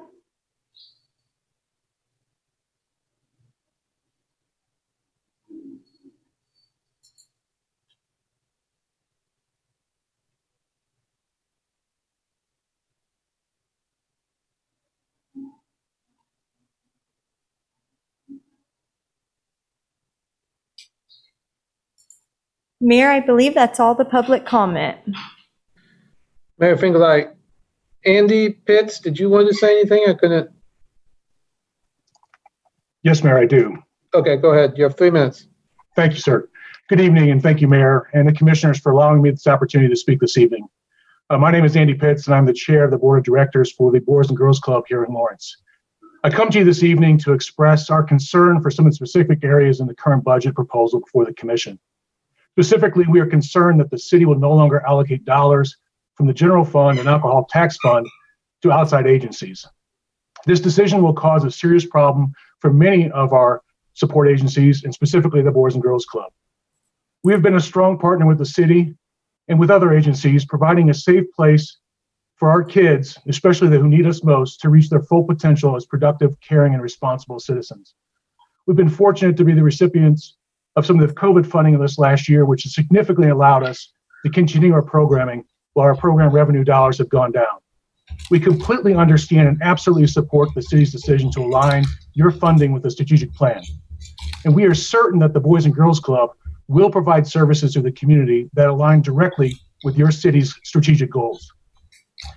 Because we only have a short period of time, I'll save you all the details, but the club offers affordable childcare to many families, which allows citizens to remain gainfully employed, participating in our local economy, and remain housed.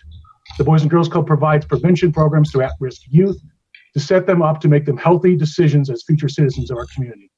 And the Boys and Girls Club relies on this funding from the city to provide these services. We ask that you consider these consequences of the lack of funding that could have in supporting these agencies, such as the Boys and Girls Club, to be able to provide a break from the cycle of poverty in Lawrence. Thank you.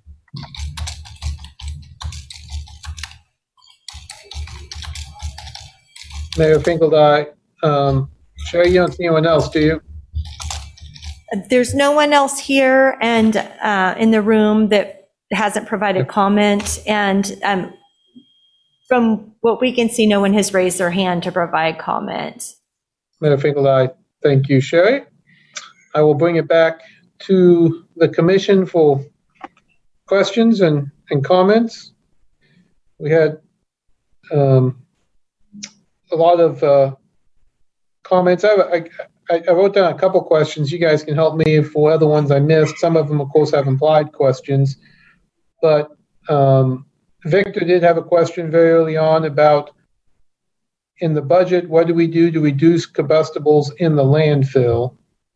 And I don't know if someone from MSO or otherwise could talk a little bit about the budget for reducing combustibles in the landfill.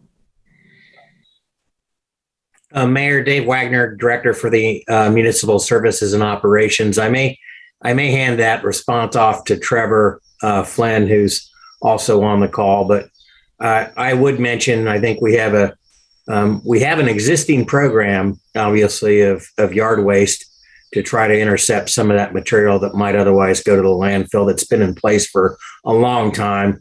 And I'm not familiar with how long that's been in there, but we've been doing it for a long time. So we've been working on that.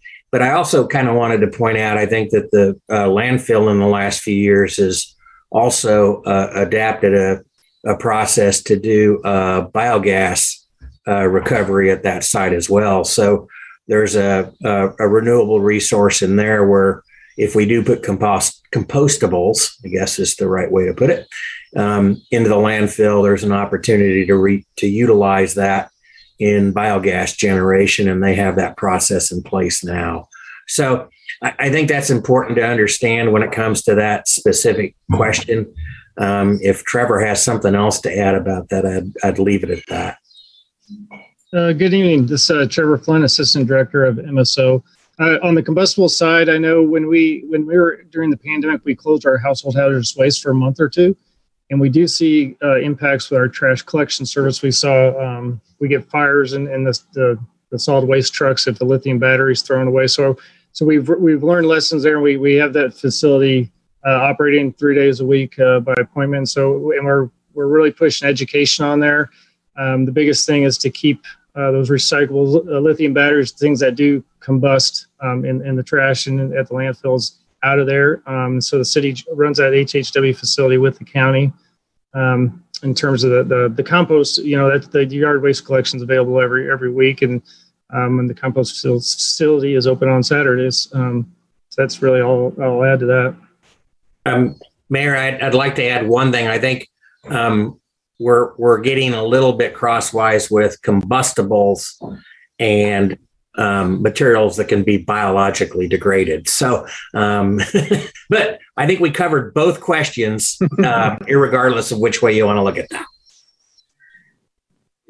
No, you don't get to, I'm sorry, you only get the minutes. There's the public comment is over. But my question was not answered. Vice Mayor Shipley? Yeah, I hate to belabor this question, but I do have a compostable question.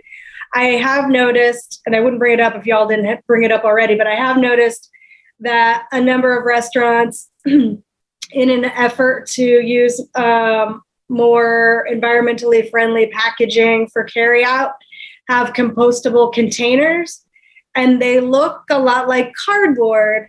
And I have myself been confused whether I should compost it or recycle it like cardboard. Dave Wagner, Director for Municipal Services and Operations. Commissioner Shipley, I think that raises a good question. I don't have an answer for that. Obviously, we're confusing a couple of things already, but that'll add a third to that. But I do think it's a good question for us to how do we delineate that and how do we improve it? And I think everybody recognizes, and I know the staff recognizes, we've got a lot of effort to do when it comes to climate change initiatives in all sectors. There's no doubt about it. Some of us have been going about that for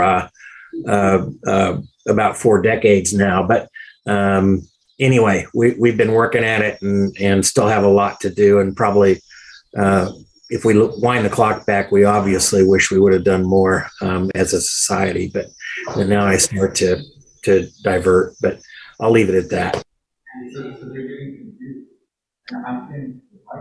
Mayor Finkelstein, another question, a couple people at the beginning. I'm not sure, Jeremy, if this is for you or Danielle or someone. Can you talk about the website and the transparency and the what we might do going forward on the budget document and the budget page? Jeremy Willenth, Director of Finance. Sure. One of the things that I was thinking about as I heard those comments was that perhaps we could develop some videos to help people understand the different variations of how they can view the data in OpenGov. When you don't deal with it day in and day out like Danielle and I do, I certainly understand that it can be overwhelming and a little bit confusing. So we tried to address some of that with the different views, the different types of reports that we preloaded into the system, so that it's just a point click to get to the information you want. But certainly when you're trying to drill down onto a specific data set, making sure you understand what the filters do and how best to approach that. So that's something that we'll definitely look into. Mayor Finkelstein, possibly some tutorials and took me a while to figure out how to use it too, so I don't fault anyone for being confused and taking time. But yeah, we do need to try to make that a little easier going forward for people to understand how to use it and get some help on that. So, Mayor, Vice Mayor Shipley, if you don't mind, I might, if Daniel's there. There were a lot of things I was able to find last year that I wasn't able to find this year. And it seemed like this was kind of two different issues, which was the attempt to align all the departments, putting things where in theory, in the long run, we could find them better. But right now, things not falling quite in the categories that we might imagine versus, and I do agree, the open.gov is not easy for me either. And I also hope we can think of some ways to make it far more accessible than it is. But if Danielle might comment on, I think there might be kind of two complicating, maybe a different complicating issue this year. Danielle Bushcutter, Budget and Strategic Initiatives Administrator. Yes, I think the short answer is we can kind of get some tutorials to kind of help. I think Commissioner Shipley, to your point, one of the changes we made with OpenGov this year is really to try to help in that operationalization. I didn't quite say that right, of the strategic plan. Working towards the strategic plan and getting that operational and showing that in OpenGov. And so you're right, we did have to paint with a pretty broad brushstroke with that because our chart of accounts is not structured to align with our strategic plan. And so we did have to make some assumptions in terms of how we categorize different departments and different divisions to kind of get them to most closely align with one of those outcome areas. One of the other things that we did to hopefully in the future help with our reporting and transparency and some of those other things is consolidate some of our line items. So we had a number of line items that weren't utilized in the same way across the entire organization. And so one of the things more on kind of the technical side of things was to consolidate some of those line items so that we had fewer categories that are a lot easier for us as staff to comply with across the entire organization. And so I know there were some questions that kind of came up about why did this go to zero? And you'll kind of see that increase. Usually in the same category, we kind of have those subcategories within personnel and contractuals and commodities and those sorts of things. So typically it stayed within those kind of next level down layers of detail. But when you do get down to that line item level, there are some of those examples where things went to zero due to some of that kind of technical consolidation on our end, just to make sure that as we continue to report out actuals and things like that, we get a little bit better data for you all at that level. So I think those are a couple of the things that maybe were experienced when trying to get into the system, but certainly we can do a much better job in terms of providing some tutorials and how-to guides to kind of navigate that system so that it's a little bit easier for folks that are interested in learning more about our budget and to be able to do that, because ultimately that's the entire point and purpose of having OpenGov available to the public, is so that those that are interested can really dig into the detail and the data as much as they want. So we can make improvements there. Mayor Finkelhauer, thank you. I don't know if others want to jump in with some questions. I'm looking at my notes here. I know there's a lot of other questions, but. Yeah, this is Commissioner Larson. This is Lisa. Yeah, I would like to see if Jasmine Moore is on the video. Is she in the meeting tonight?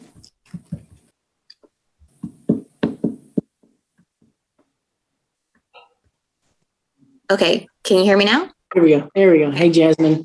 Yeah, I was wondering, we had quite a few commenters tonight regarding the sustainability program, and I was hoping that you could give us an update on our climate action plan, as well as our energy goals, where we're at with those and where we're going forward with those. And then also the sustainability principles that we voted on this last February, kind of what the status is of that and how your department's handling those, and whether or not you feel as though that we can accomplish what we've set out to do. Thanks, Commissioner Larson. Jasmine Moore, Sustainability Director for the City of Lawrence and Douglas County.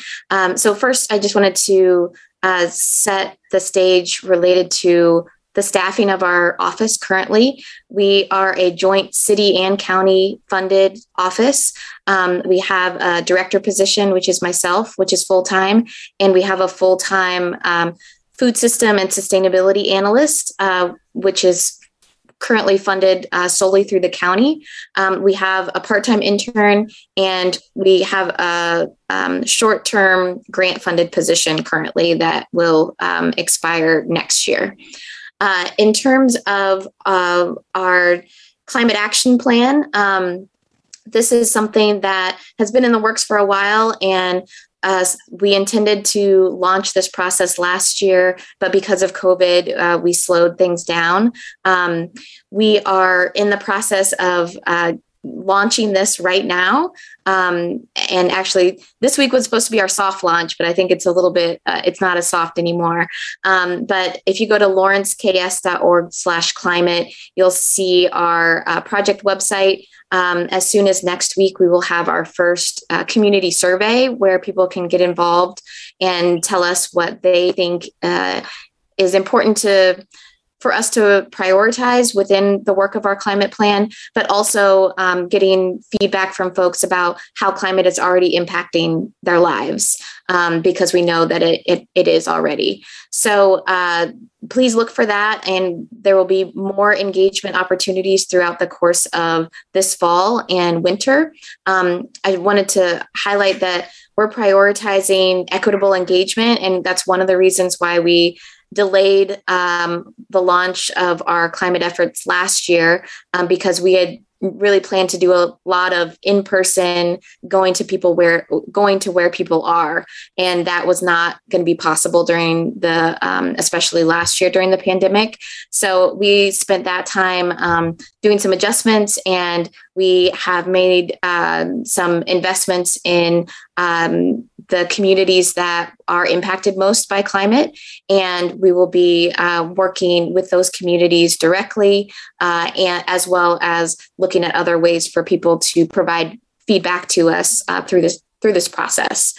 So that's where we are on the climate action plan. I also wanted to add that we're not starting from scratch. We heard several comments earlier this evening about the work that's already been done in the community and has been the reasons why Lawrence is looked to as an example for environmental sustainability. We're building on all that past work, as well as there is a regional climate planning effort that was done in partnership with the Kansas City metro area.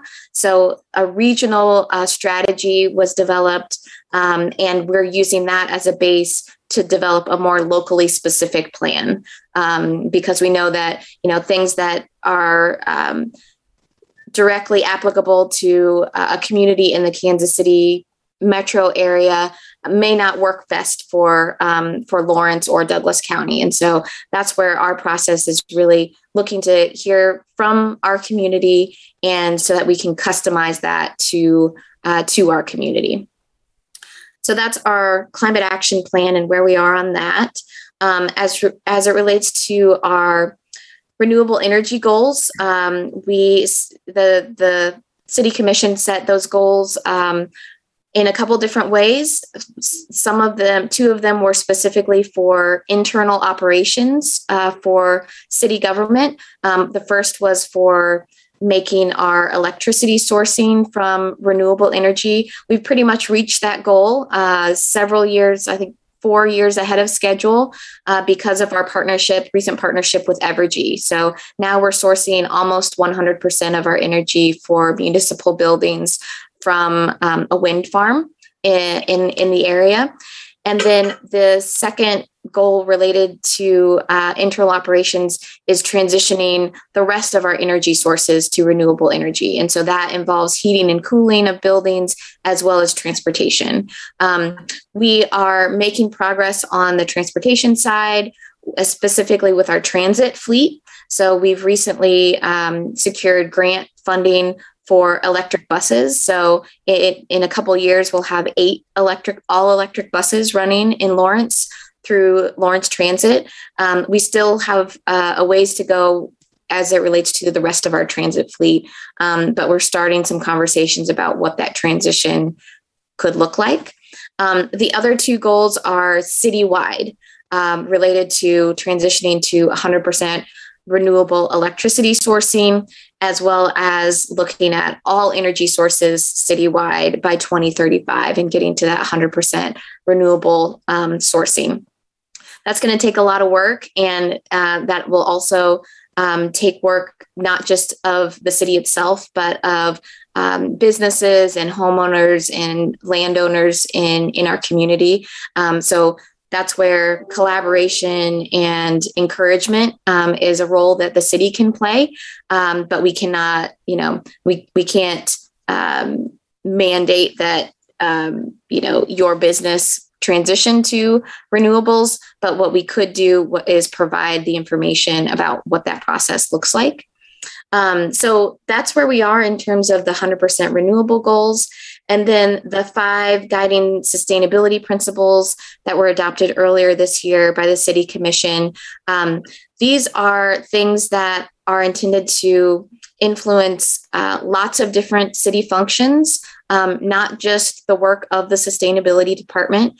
So for the first one related to greenhouse gas emissions, that's directly tied to the one that we just talked about related to renewable energy.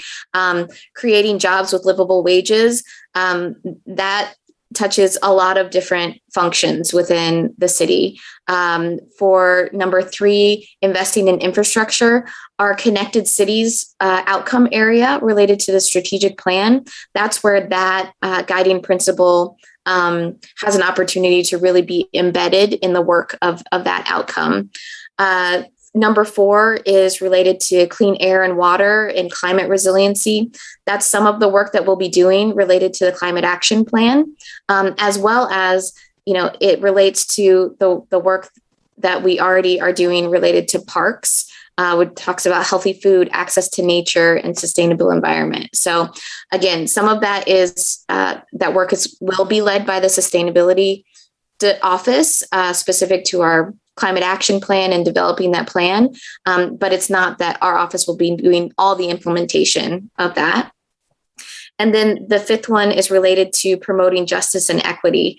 And that is the responsibility of everyone within the city.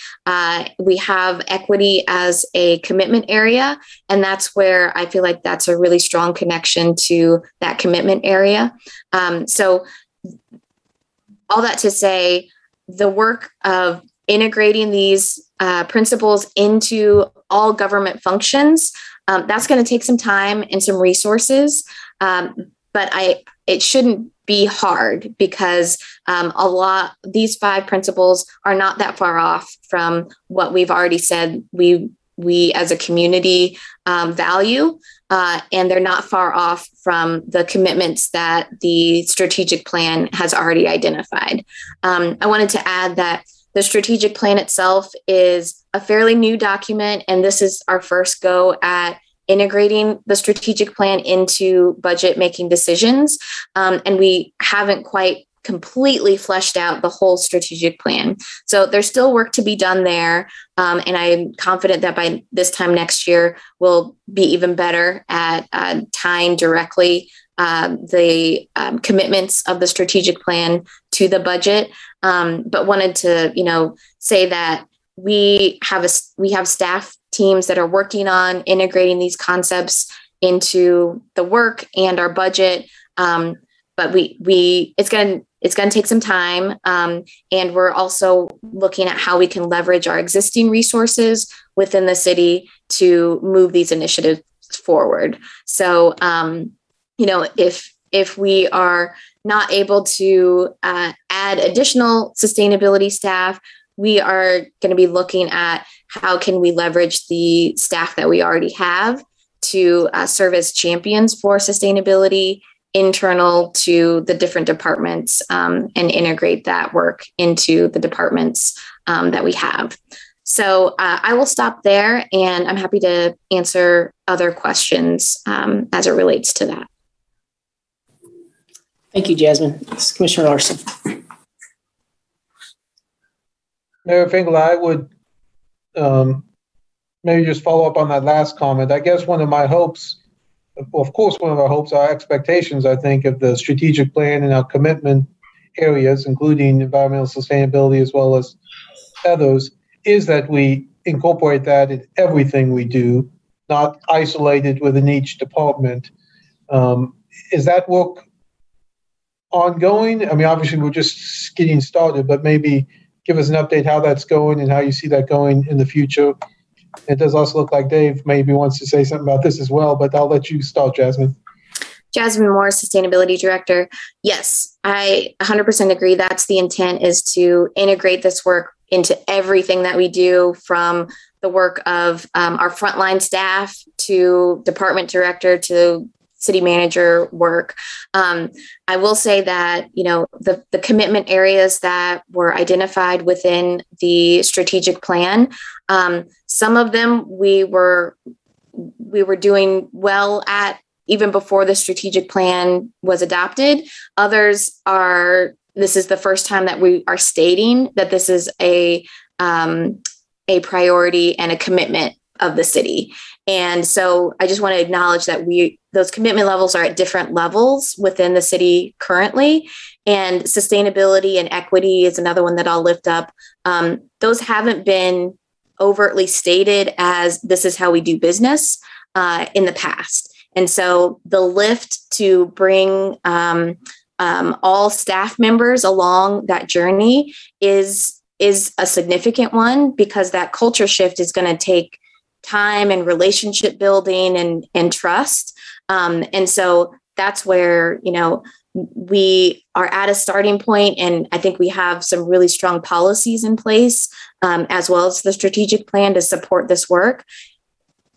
And it's going to take some hand holding to say, how are we going to put this into practice? And those are the resources that I'm talking about when I'm saying we need resources to do the implementation piece. We already have an interdepartmental team that's working on environmental sustainability. And even that team can only do so much. And so I think it's fair to say, with all the commitment areas, culture change is going to take some time and some intentional work. And this is one of those commitment areas where it's going to take some time and intentional work. Mayor and Commissioners, Dave Wagner, Director for the MSO. I just want to support some of the things Jasmine said, I think, and add a few specifics. I think it's been 59 years since the publication of Rachel Carson's Silent Spring. So that'll send some people to the Google site and start to look up what the impact of that novel was. It started at me down the road of seeking, being one of the early applicants for an environmental studies degree with KU and Dr. Martinko, I think, in the early phases of the environmental movement.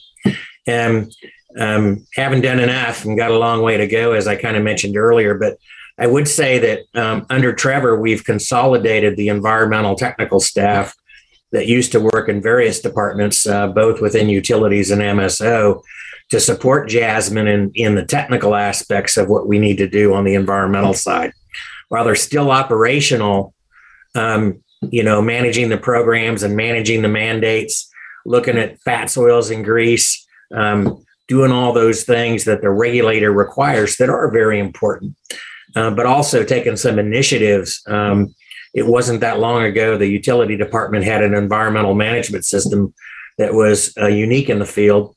And we sustain a lot of those principles today. Some of the things that are ongoing, and I think I want to stress, the budget does support. I'm not going to say it's enough, but it does support some of the initiatives that I think the city has laid on the table with regards to sustainability. One example is that we're working with a couple of entities, including KU and Ducks Unlimited, with source water protection in the Wakarusa Valley to protect the water quality within Clinton Lake. Those are on the ground, on the boots efforts that we're spending resources on and staff time on to make a difference today. And I'm really excited the community has caught fire with what the passion for the environmental movement that some of us started a few 4 decades ago. Anyway, it's exciting. I think we've got a good foundation. I think we've got a long way to go to do what the city needs to do and the community and society needs to do with climate change. But that said, we do have some resources that I think sometimes people forget that we've put into the budget and that we are expending on some of those initiatives. And I know Trevor and the environmental managers and the environmental technical staff that we have are talking to Jasmine. We're talking to the Sustainability Advisory Board. Probably need some firmer connections, but in some of those things. But there is a foundation of some resource to support what we need to get done in that area.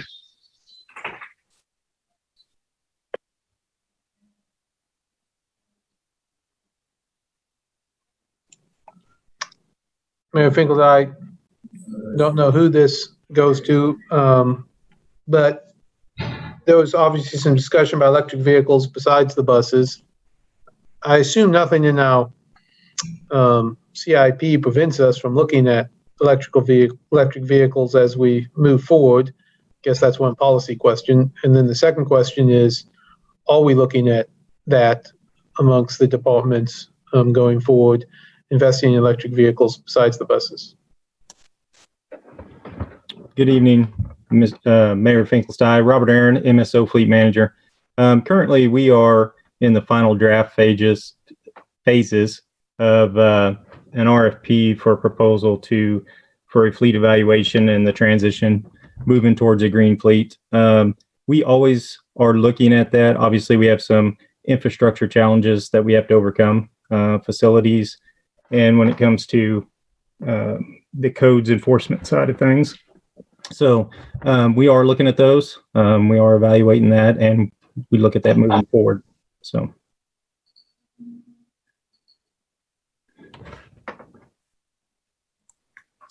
Commissioner Larson, I had a follow-up question for Mr. Aaron on that. So you said you're developing an RFP for the possibility of having a green fleet on board. Is that what I understood? Yes, Commissioner. We're looking for a third party to kind of review operationally how we operate and what would make sense as far as the implementation process moving forward, along with the budgetary concerns and any budget implementation that we can do in a phasing effect that doesn't hit the CIP in a large way. Commissioner Larson again. So do you see that happening this coming year, 2022, where we'll be able to start investing in that type of a fleet? Robert Aaron, MSO Fleet Manager. We'd like to have the RFP out in the next couple months. Obviously, the evaluation process and working with awarding the RFP and that process obviously will take a little time. I don't know that I would commit that that process will take through 2022. Will we meet our budget deadlines for our 23 budget? I can't confirm that. So hope that answers your question. Yeah, thank you. This is Commissioner Nanda, and I don't know who this would go to, but is there simultaneously dialogue happening around implementing charging stations and making those widely available, like when we look at a parking lot, or if we're looking at fixing public roads with parking on them and putting those in? I know that it can be expensive because you have to dig in to get those hooked up. And if we're working on a road, is there any plan for implementation as we're in that process?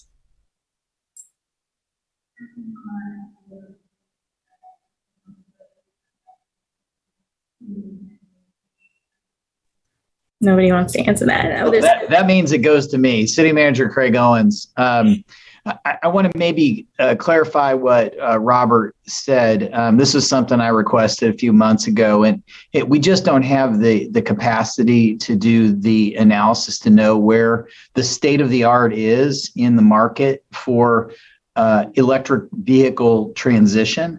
it's moving very rapidly. The federal fleet is going that direction, but even they will take time to get there. That's going to help us.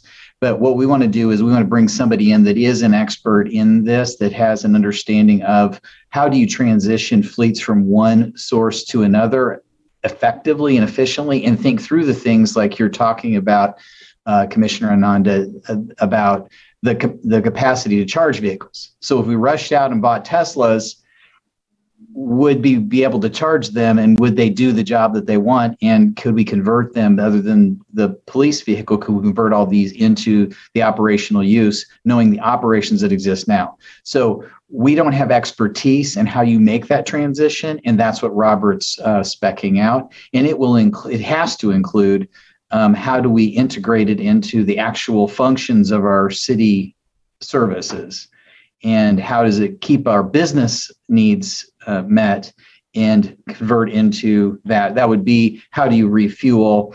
Do these new vehicles have capacity to do what we do operationally now, or do we have to modify our operations to meet the vehicle capacity and specifications? And I don't even know the number, Robert does, of our rolling stock count, but they do an amazing variety of things, from street sweepers to small equipment to police cars, and the ones that you see more readily on the street, and all kinds of trucks in hauling capacity, and our fire apparatus and all those too. So that's why this really outstrips our expertise and our understanding. We want to pull that expertise in during a critical time, I think, in our nation's reassessment of alternative fuels and how we're going to use vehicles in the future. So yes, I think we get the message that we want to do this work, but I'm not sure that going about it on our own is going to get us in the right position and give you good information for a pretty significant change financially, as well as potentially operationally.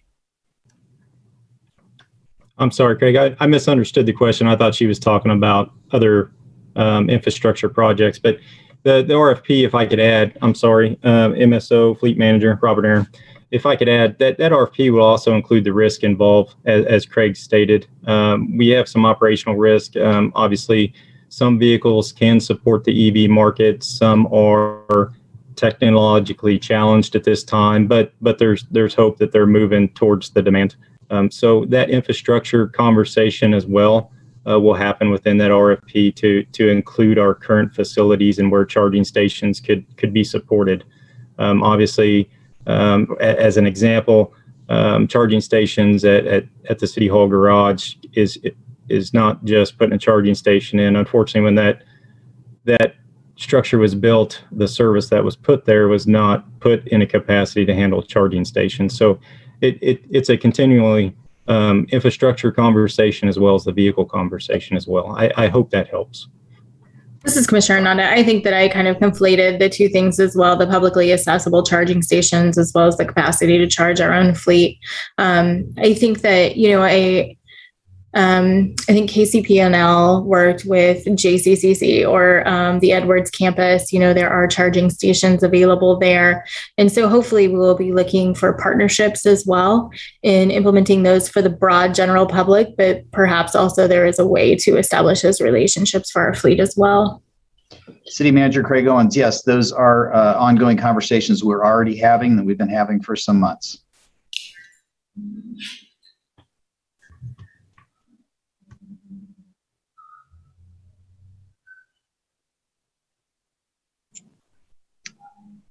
Any other questions, comments?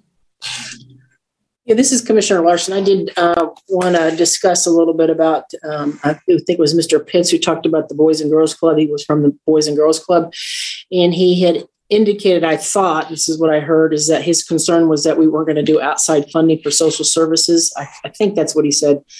And I just wanted to get a clarification from our city manager as to what that understanding is, because I had thought that our social service funding we're basically keeping it at the level it has in previous years, but we're going to go through an RFP process where outside agencies can potentially access it given they meet the RFP requirements. Craig, could you speak on that, please? Sure, City Manager Craig Owens. So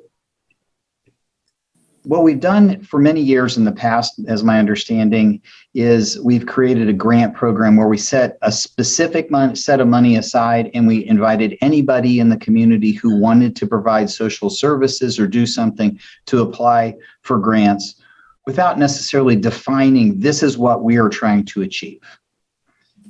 What we've transitioned to is prioritized on what the community told us it wants through the strategic plan, and that we worked hard on developing into a document that's really states what we're in business to do and what we've prioritized. That's where we should be spending all of our resources and energy, because that's what our community told us we wanted to do and what the commission set as policy through the strategic planning document. So what we're doing, we're defining what we want to do and what's important to us. And then we will go about as effectively as possible using internal and external resources and volunteer resources, any resources we can get. We're going to align those to what we've said we want to achieve in a measurable way. That's different than we're not defining what we want to achieve, and we invite anybody who would like some of this public money and resources to apply, and then we'll make decisions year after year based on that.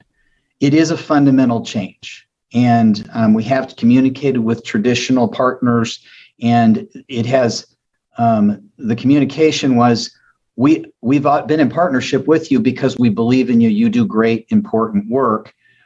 As we're transitioning to this, whether we're doing internal staff provision of services or we're inviting experts with special capacity, special ability, and proven track record at getting results external to staff resources, we want you engaged in that work. So the only difference is we've defined these are the outcomes that we want to achieve. And as we go through that process this year and we continue to define things, we are going to take the same amount of resources that we've always had, but we're defining up front what we want to achieve. And then we will build plans and partnerships to get as much result as we can in all of those key areas. I don't know if that's too generally responsive, but I know it's an important transition, and we've tried to communicate with various partner groups to help them get with us in that transition. But it's not a judgment of are they doing important work, because all of the partners that we've traditionally funded continue to do very important work. What we've decided first, though, is these are the most important things that we're in business to do. We don't do everything. We obviously don't do everything, and we can't possibly be successful at trying to do everything. There's important other partners in the community. There's federal, state, and county government that are also part of our system. There's not-for-profits. There's private providers that are also part of the community resource network to do this work. There's certainly the public school system is important part of us doing our work. There's the healthcare system, the medical system, that's all part of doing pieces of this work.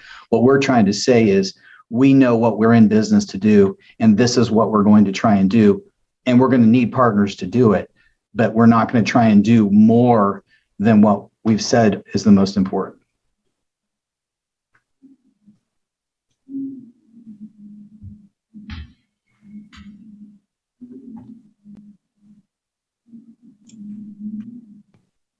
Mayor Finkeldei, I think kind of related to that, was a question with the cultural arts being funded by the transient guest tax as opposed to the general fund. And I guess kind of a general question, kind of following up with what you were just saying, for things like, I know the cultural arts is in our strategic plan, it's in our economic development plan. As we move forward with this, are we going to be looking to fund certain initiatives? Some of that money might come from transient guests in other places, or how do you see that going forward as we move to operationalize that? City Manager Craig Owens. Mayor, it's almost the exact same answer. Not to be coy, but we're trying to decide how do we get the most results. And in the arts, while we have some parks and recreation programs, we do some of that work. It is traditionally funded by a lot of community members and outside groups, and I can't imagine us not relying on that capacity and continuing that. We also, I think it's worth noting, the earmarked source of funds, the special alcohol tax, for instance, and the transit guest tax, they do have definitions of limitations to what they can be spent on. We can't violate any of that, but we do try and put those to be targeted to anything that does overlap, and that's where those monies should be allocated and spent first. But I don't think we have the clarity yet within our unmistakable identity, primarily outcome area, to say exactly this is where all of these monies are going to be spent. And the pandemic has caused a disruption, obviously, in the transient guest tax funding sources that hurts everybody, but has definitely made it more confusing and more difficult in this past 2 years.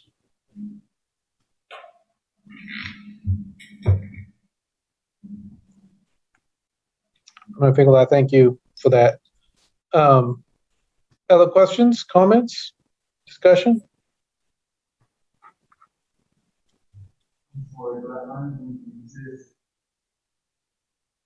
Everyone else had 3 minutes at least to speak, and I wasn't. Mayor, this is Sherry Reedman, City Clerk. There is an individual who spoke on this item earlier who would like to speak again on this item. Mayor Finkelstein, we only let folks speak once. Thank you, Sherry. Yeah, but Commissioners, comments, questions? I didn't have 3 minutes to speak. I asked the question, it was partially answered, and the answers that were shown to the public are not sufficient. So I'm just asking an opportunity to speak again. I just need 3 minutes. Mayor Finkelstein, if you have another question, I think that would be, I guess I can allow that quickly. Okay. Get to the question. Thank you. All right. Thank you. Thank you very much, Mayor. Thank you, everyone. So as I asked before, I just wanted to know what was the city's plan and budget to reduce compostables going to the landfill. I've been in contact with the city, and I tried to learn how to do it properly according to the city's regulations, but it appears to me that they don't exist. The website says that there is compostables, but they only take yard waste, and it specifically says the food scraps are not taken. Okay. That means that I'm not sure where to take food scraps, not just me, but everyone in this city. That means that those food scraps are going to the landfill and are contributing to climate change. I think there's something that we could do here, and I'm here to work with the city of Lawrence. I'm not being confrontational, I'm just being concerned about this issue, and I want to inform myself and inform others so we could do the right thing. Mayor Finkel, I thank you for that, and I did misunderstand your previous question. Jasmine, or maybe Trevor could jump in. I know that the county is working on some combustible items too, but maybe Trevor, you could answer that. Yeah, it's Trevor Flynn, Assistant Director with MSO. That's correct. Right now, the compost pile currently is not permitted for food waste, and that's a permit we have to get through KDHE. What we are working on right now is a pilot project that they're temporarily allowing us to do a pilot project with Just Foods And so we are running a limited amount of food waste on one or two small rows over there in coordination with Jasmine's group and Kim in the county on a grant that they're working. So we're learning from that. We're also working with KDHE to look at what it's going to take to do permit modifications, but to do to expand a service to full food collections would totally change the dynamics of how the yard waste compost facility works right now. But so we're looking into it. We're kind of doing some research through this pilot project, and we'll go from there. This is Jasmine Moore, Sustainability Director. I just wanted to add on that we're also prioritizing food waste reduction in general. And so one of the things that we're doing is partnering with local farms in our community and working with them to glean the extra food that they have left over in the fields that don't quite make it to market or to the grocery store or to a restaurant, and connecting those that produce directly with our food bank, Just Food, as well as the community shelter and other community partners, because we know that food waste is a big part of where we can make an impact as it relates to climate work. So I just wanted to add that additional work that is happening as it relates to food waste reduction. Mayor Finkeldye, Jasmine obviously this is part of your department, but there's a lot of that work through the food policy group that works on some of those issues. So this work is directly supporting our food system plan that was adopted about almost 5 years ago. And so food waste reduction was a core component of that food system plan that was done in partnership with the Food Policy Council, and the Food Policy Council is really responsible for moving forward some of the policy recommendations as it comes out of that plan. We have a working group within the Food Policy Council that's specifically working on food waste reduction, and they were very supportive of the grant application that we made in order to get a grant-funded position to work specifically on this project. So I referred to earlier that we have a grant-funded position in our office, and that is what it is. It's our food waste reduction specialist. And so she's been able to manage the relationship with Just Food and our compost facility that Trevor mentioned earlier, as well as run the gleaning side of things where we're connecting food with people who need it. And so that's been really successful. And we've been really fortunate to work with all the partners to make that possible, including the Food Policy Council that supported the project. Mayor Finkeldye. So obviously Victor's interested in that. Would that be the direction we would point him to get more information and help would be at the Food Policy Council and your office? This is Jasmine Moore, Sustainability Director. Yes, he can reach out to our office. You can just email sustainability@lawrenceks.org. Or if you just Google Lawrence Sustainability, you'll get there. And we can connect you with that food waste reduction working group, or if you'd like to learn more about our food waste reduction efforts. Thank you very much. Thank you. I appreciate that information. And something else I want to add. Very quickly. The recyclable containers that some restaurants are providing to customers all over Lawrence are not recycled by the city. I know that because I went to a restaurant and they provided a compostable, recyclable container. But once I tried to recycle it, I called the city and they said, we do not take this container.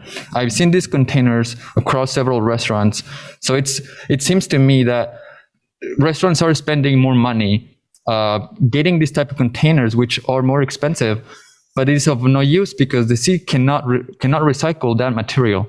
So if someone can squeeze that in their agenda, that would be great. That's something that I wanted to bring in. Thank you for your information. Thank you, Victor. Okay, back to the commission.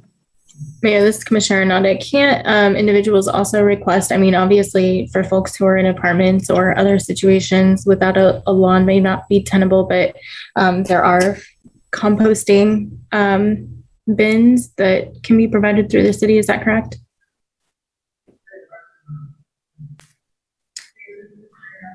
This is Jasmine Moore, Sustainability Director. That is something that's been available in the past. We don't currently have, we're not currently set up to distribute those at this point, but we are planning to do that as a part of our climate action planning process. And so hopefully soon we will have the ability to distribute those compost bins again. This is Commissioner Nanda. Thank you. It must have been a while ago when I got one.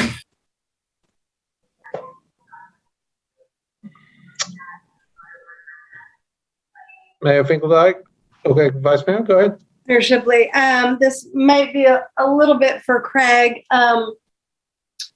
We are headed in the space of adding some full-time positions, but I understand hiring for a number of reasons is going rather slow. Could you discuss that a little bit?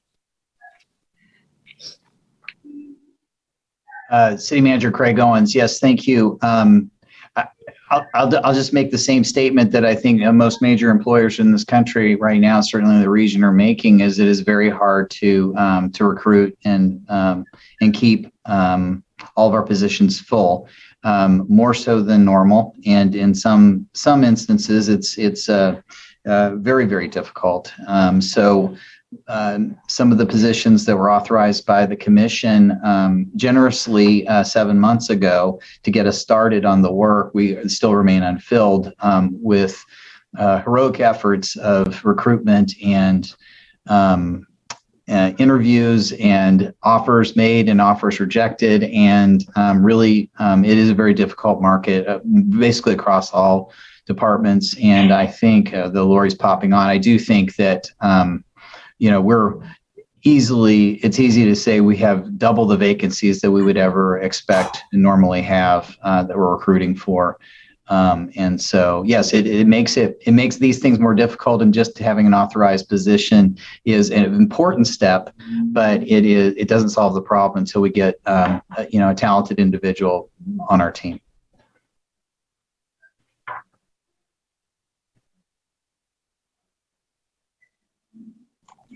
Mayor Finkeldijk, Lloyd, did you want to add anything? Or? Oh, Craig put it quite eloquently, and that's exactly the issues. Just wanted to let you know I was here. Okay. Mayor Finkeldijk, questions, comments, motions, direction? This is Commissioner Boley.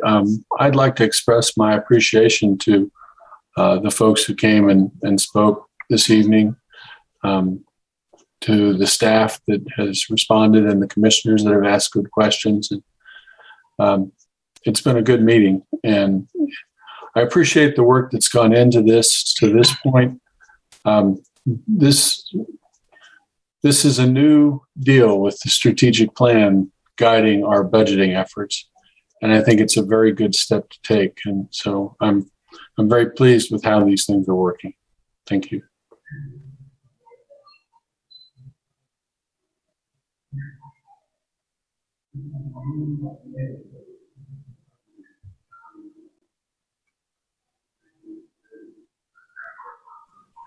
Mayor Finkeldijk, other comments? Commissioner Nanda?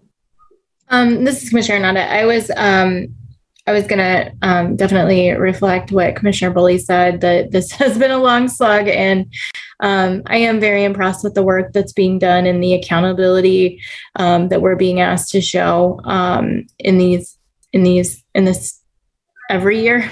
But I think especially as we implement a new process, and there are definitely going to be learning curves.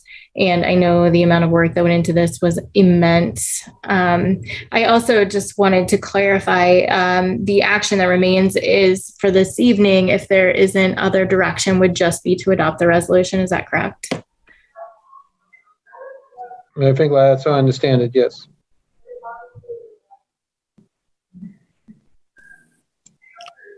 This is Commissioner Larson. I would just like to add a few words.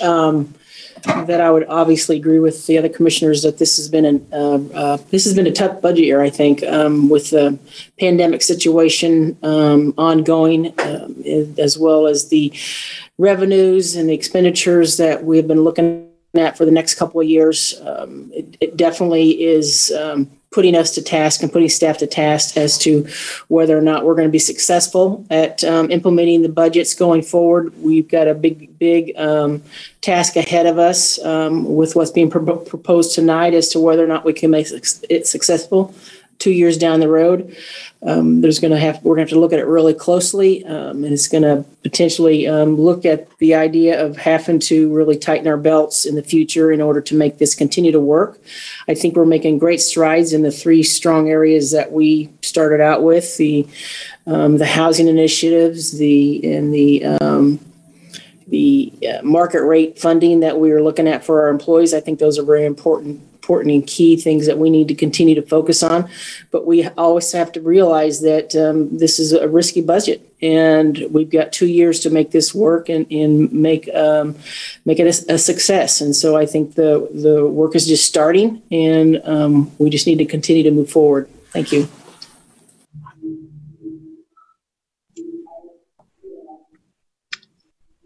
Mayor Finkel, I would also echo that. Appreciate all the work that's gone into this budget. A lot of the, I certainly acknowledge some of the comments, many of which we received on Lawrence Listens about, concerns with taxes, concerns with utility rates, and how we balance that with, operationalizing our strategic plan. And, I certainly feel better having that strategic plan and the priority-based budgeting to feel like we know what we want to do, and now how do we go and accomplish that? And I appreciate city manager and staff working towards a budget that can do that, knowing that we have work ahead of us. Certainly we hope that, revenues come back. We hope that we continue to grow our tax base and continue to expand. And we also hope that maybe we can get some infrastructure dollars and some other federal money to help along the way. I think there's lots of, I'd say more than hope, but I think there's lots of possibilities that will help us along the way that I continue to know the staff will work on. Another one I know that Commissioner Bully and Commissioner Lawson speak a lot about, which is farmland. We have a lot of money in this budget to farmland, but if we can get a little help from the feds with the KDHE, that can make a lot of difference in this budget. So those are things I know staff is working on and will continue to work on, going forward. So I think it's a budget that moves us ahead. We certainly could have taken the option of saying it's been a tough year. Let's wait another year before we operationalize our strategic plan. Maybe we back off the strategic plan for a year, but I think this is a commitment to move ahead with the strategic plan, and I think that's an important commitment to make. As mentioned, another part of that strategic plan is that we focus on what we want to accomplish, and that might mean some reduction in services we've provided in the past. Again, kind of as Craig mentioned, not because they aren't important services, but it's not our core function. And so we'll have the chance over the next 2 years to evaluate that as well going forward. I would also add, to the speakers tonight about, sustainability and, if we're doing enough. I mean, I think everyone can agree that when it comes to the environment, it's hard to do enough. But I think we are making good progress. I look forward to the climate plan. I'm glad we're adding at least one position. And I certainly echo the discussion tonight about, as a commitment, it's our whole staff. All 888 of our employees are committed to environmental sustainability. And we hope we can leverage that and make a difference, not just with staff within sustainability, but with staff otherwise. That also, of course, include inclusion and diversity and some of our other commitments as well. But I do recognize what Jasmine said, that this is one area, along with equity and inclusion, that we have the longest to go. And so it's going to be hard work. And so I thank the staff in advance for all the work that they're doing, and hope we can continue to support you in any way we can. So again, I think it's a good budget, and I look forward to moving forward with it as we go. This is Commissioner Bully. I appreciate you bringing up farmland, because that's concern for the community. And we've got that and some other difficult decisions in front of us as we go forward. what I appreciate about our community strategic plan is it gives us a framework for prioritizing. And also, we're getting good enough financial data that we can actually figure out what the cost of the programs that we're doing actually, what those costs are. And that's a very important part of being able to prioritize. So, we've got some difficult things ahead of us. I know this is tough for, lots of folks in the community, especially with the utility rate increases that we're looking at from our point. But, we have an obligation to maintain the assets that we have and work towards solving the problems that we face.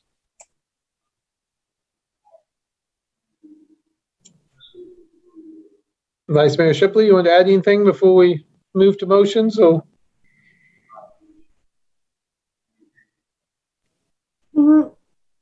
No, I guess maybe just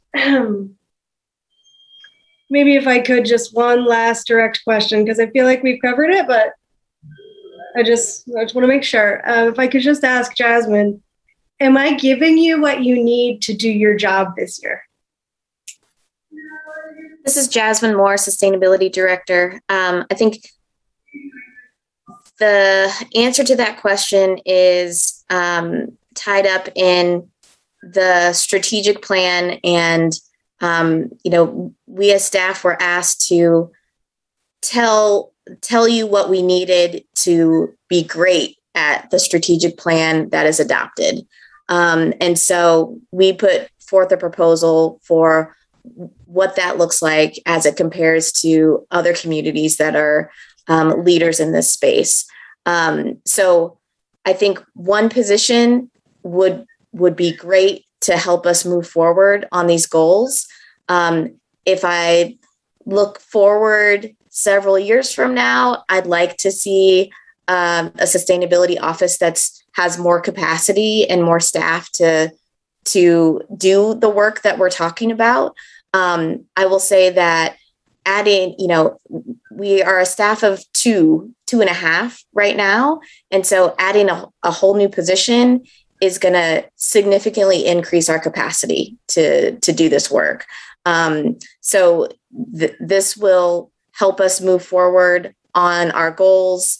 It won't help us meet them all next year, but I think it'll put us on the path to, being in a place in 5 years from now when we are looking at the horizon for the strategic plan to get where we're talking about going.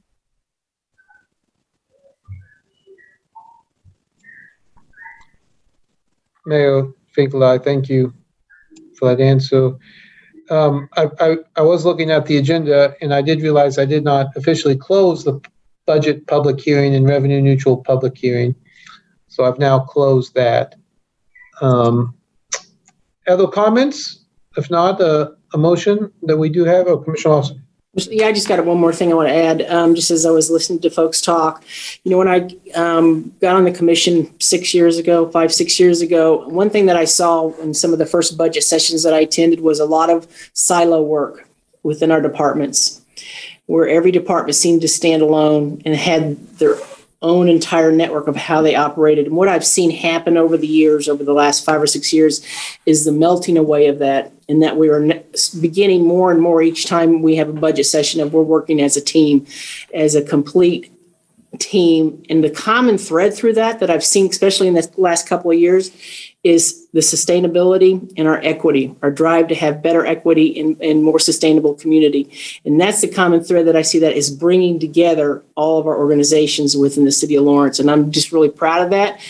And like I said before, this is a pretty risky budget, but I think that it brings together everything, much of what we're trying to accomplish with our strategic plan, and that we just need to continue moving forward on that.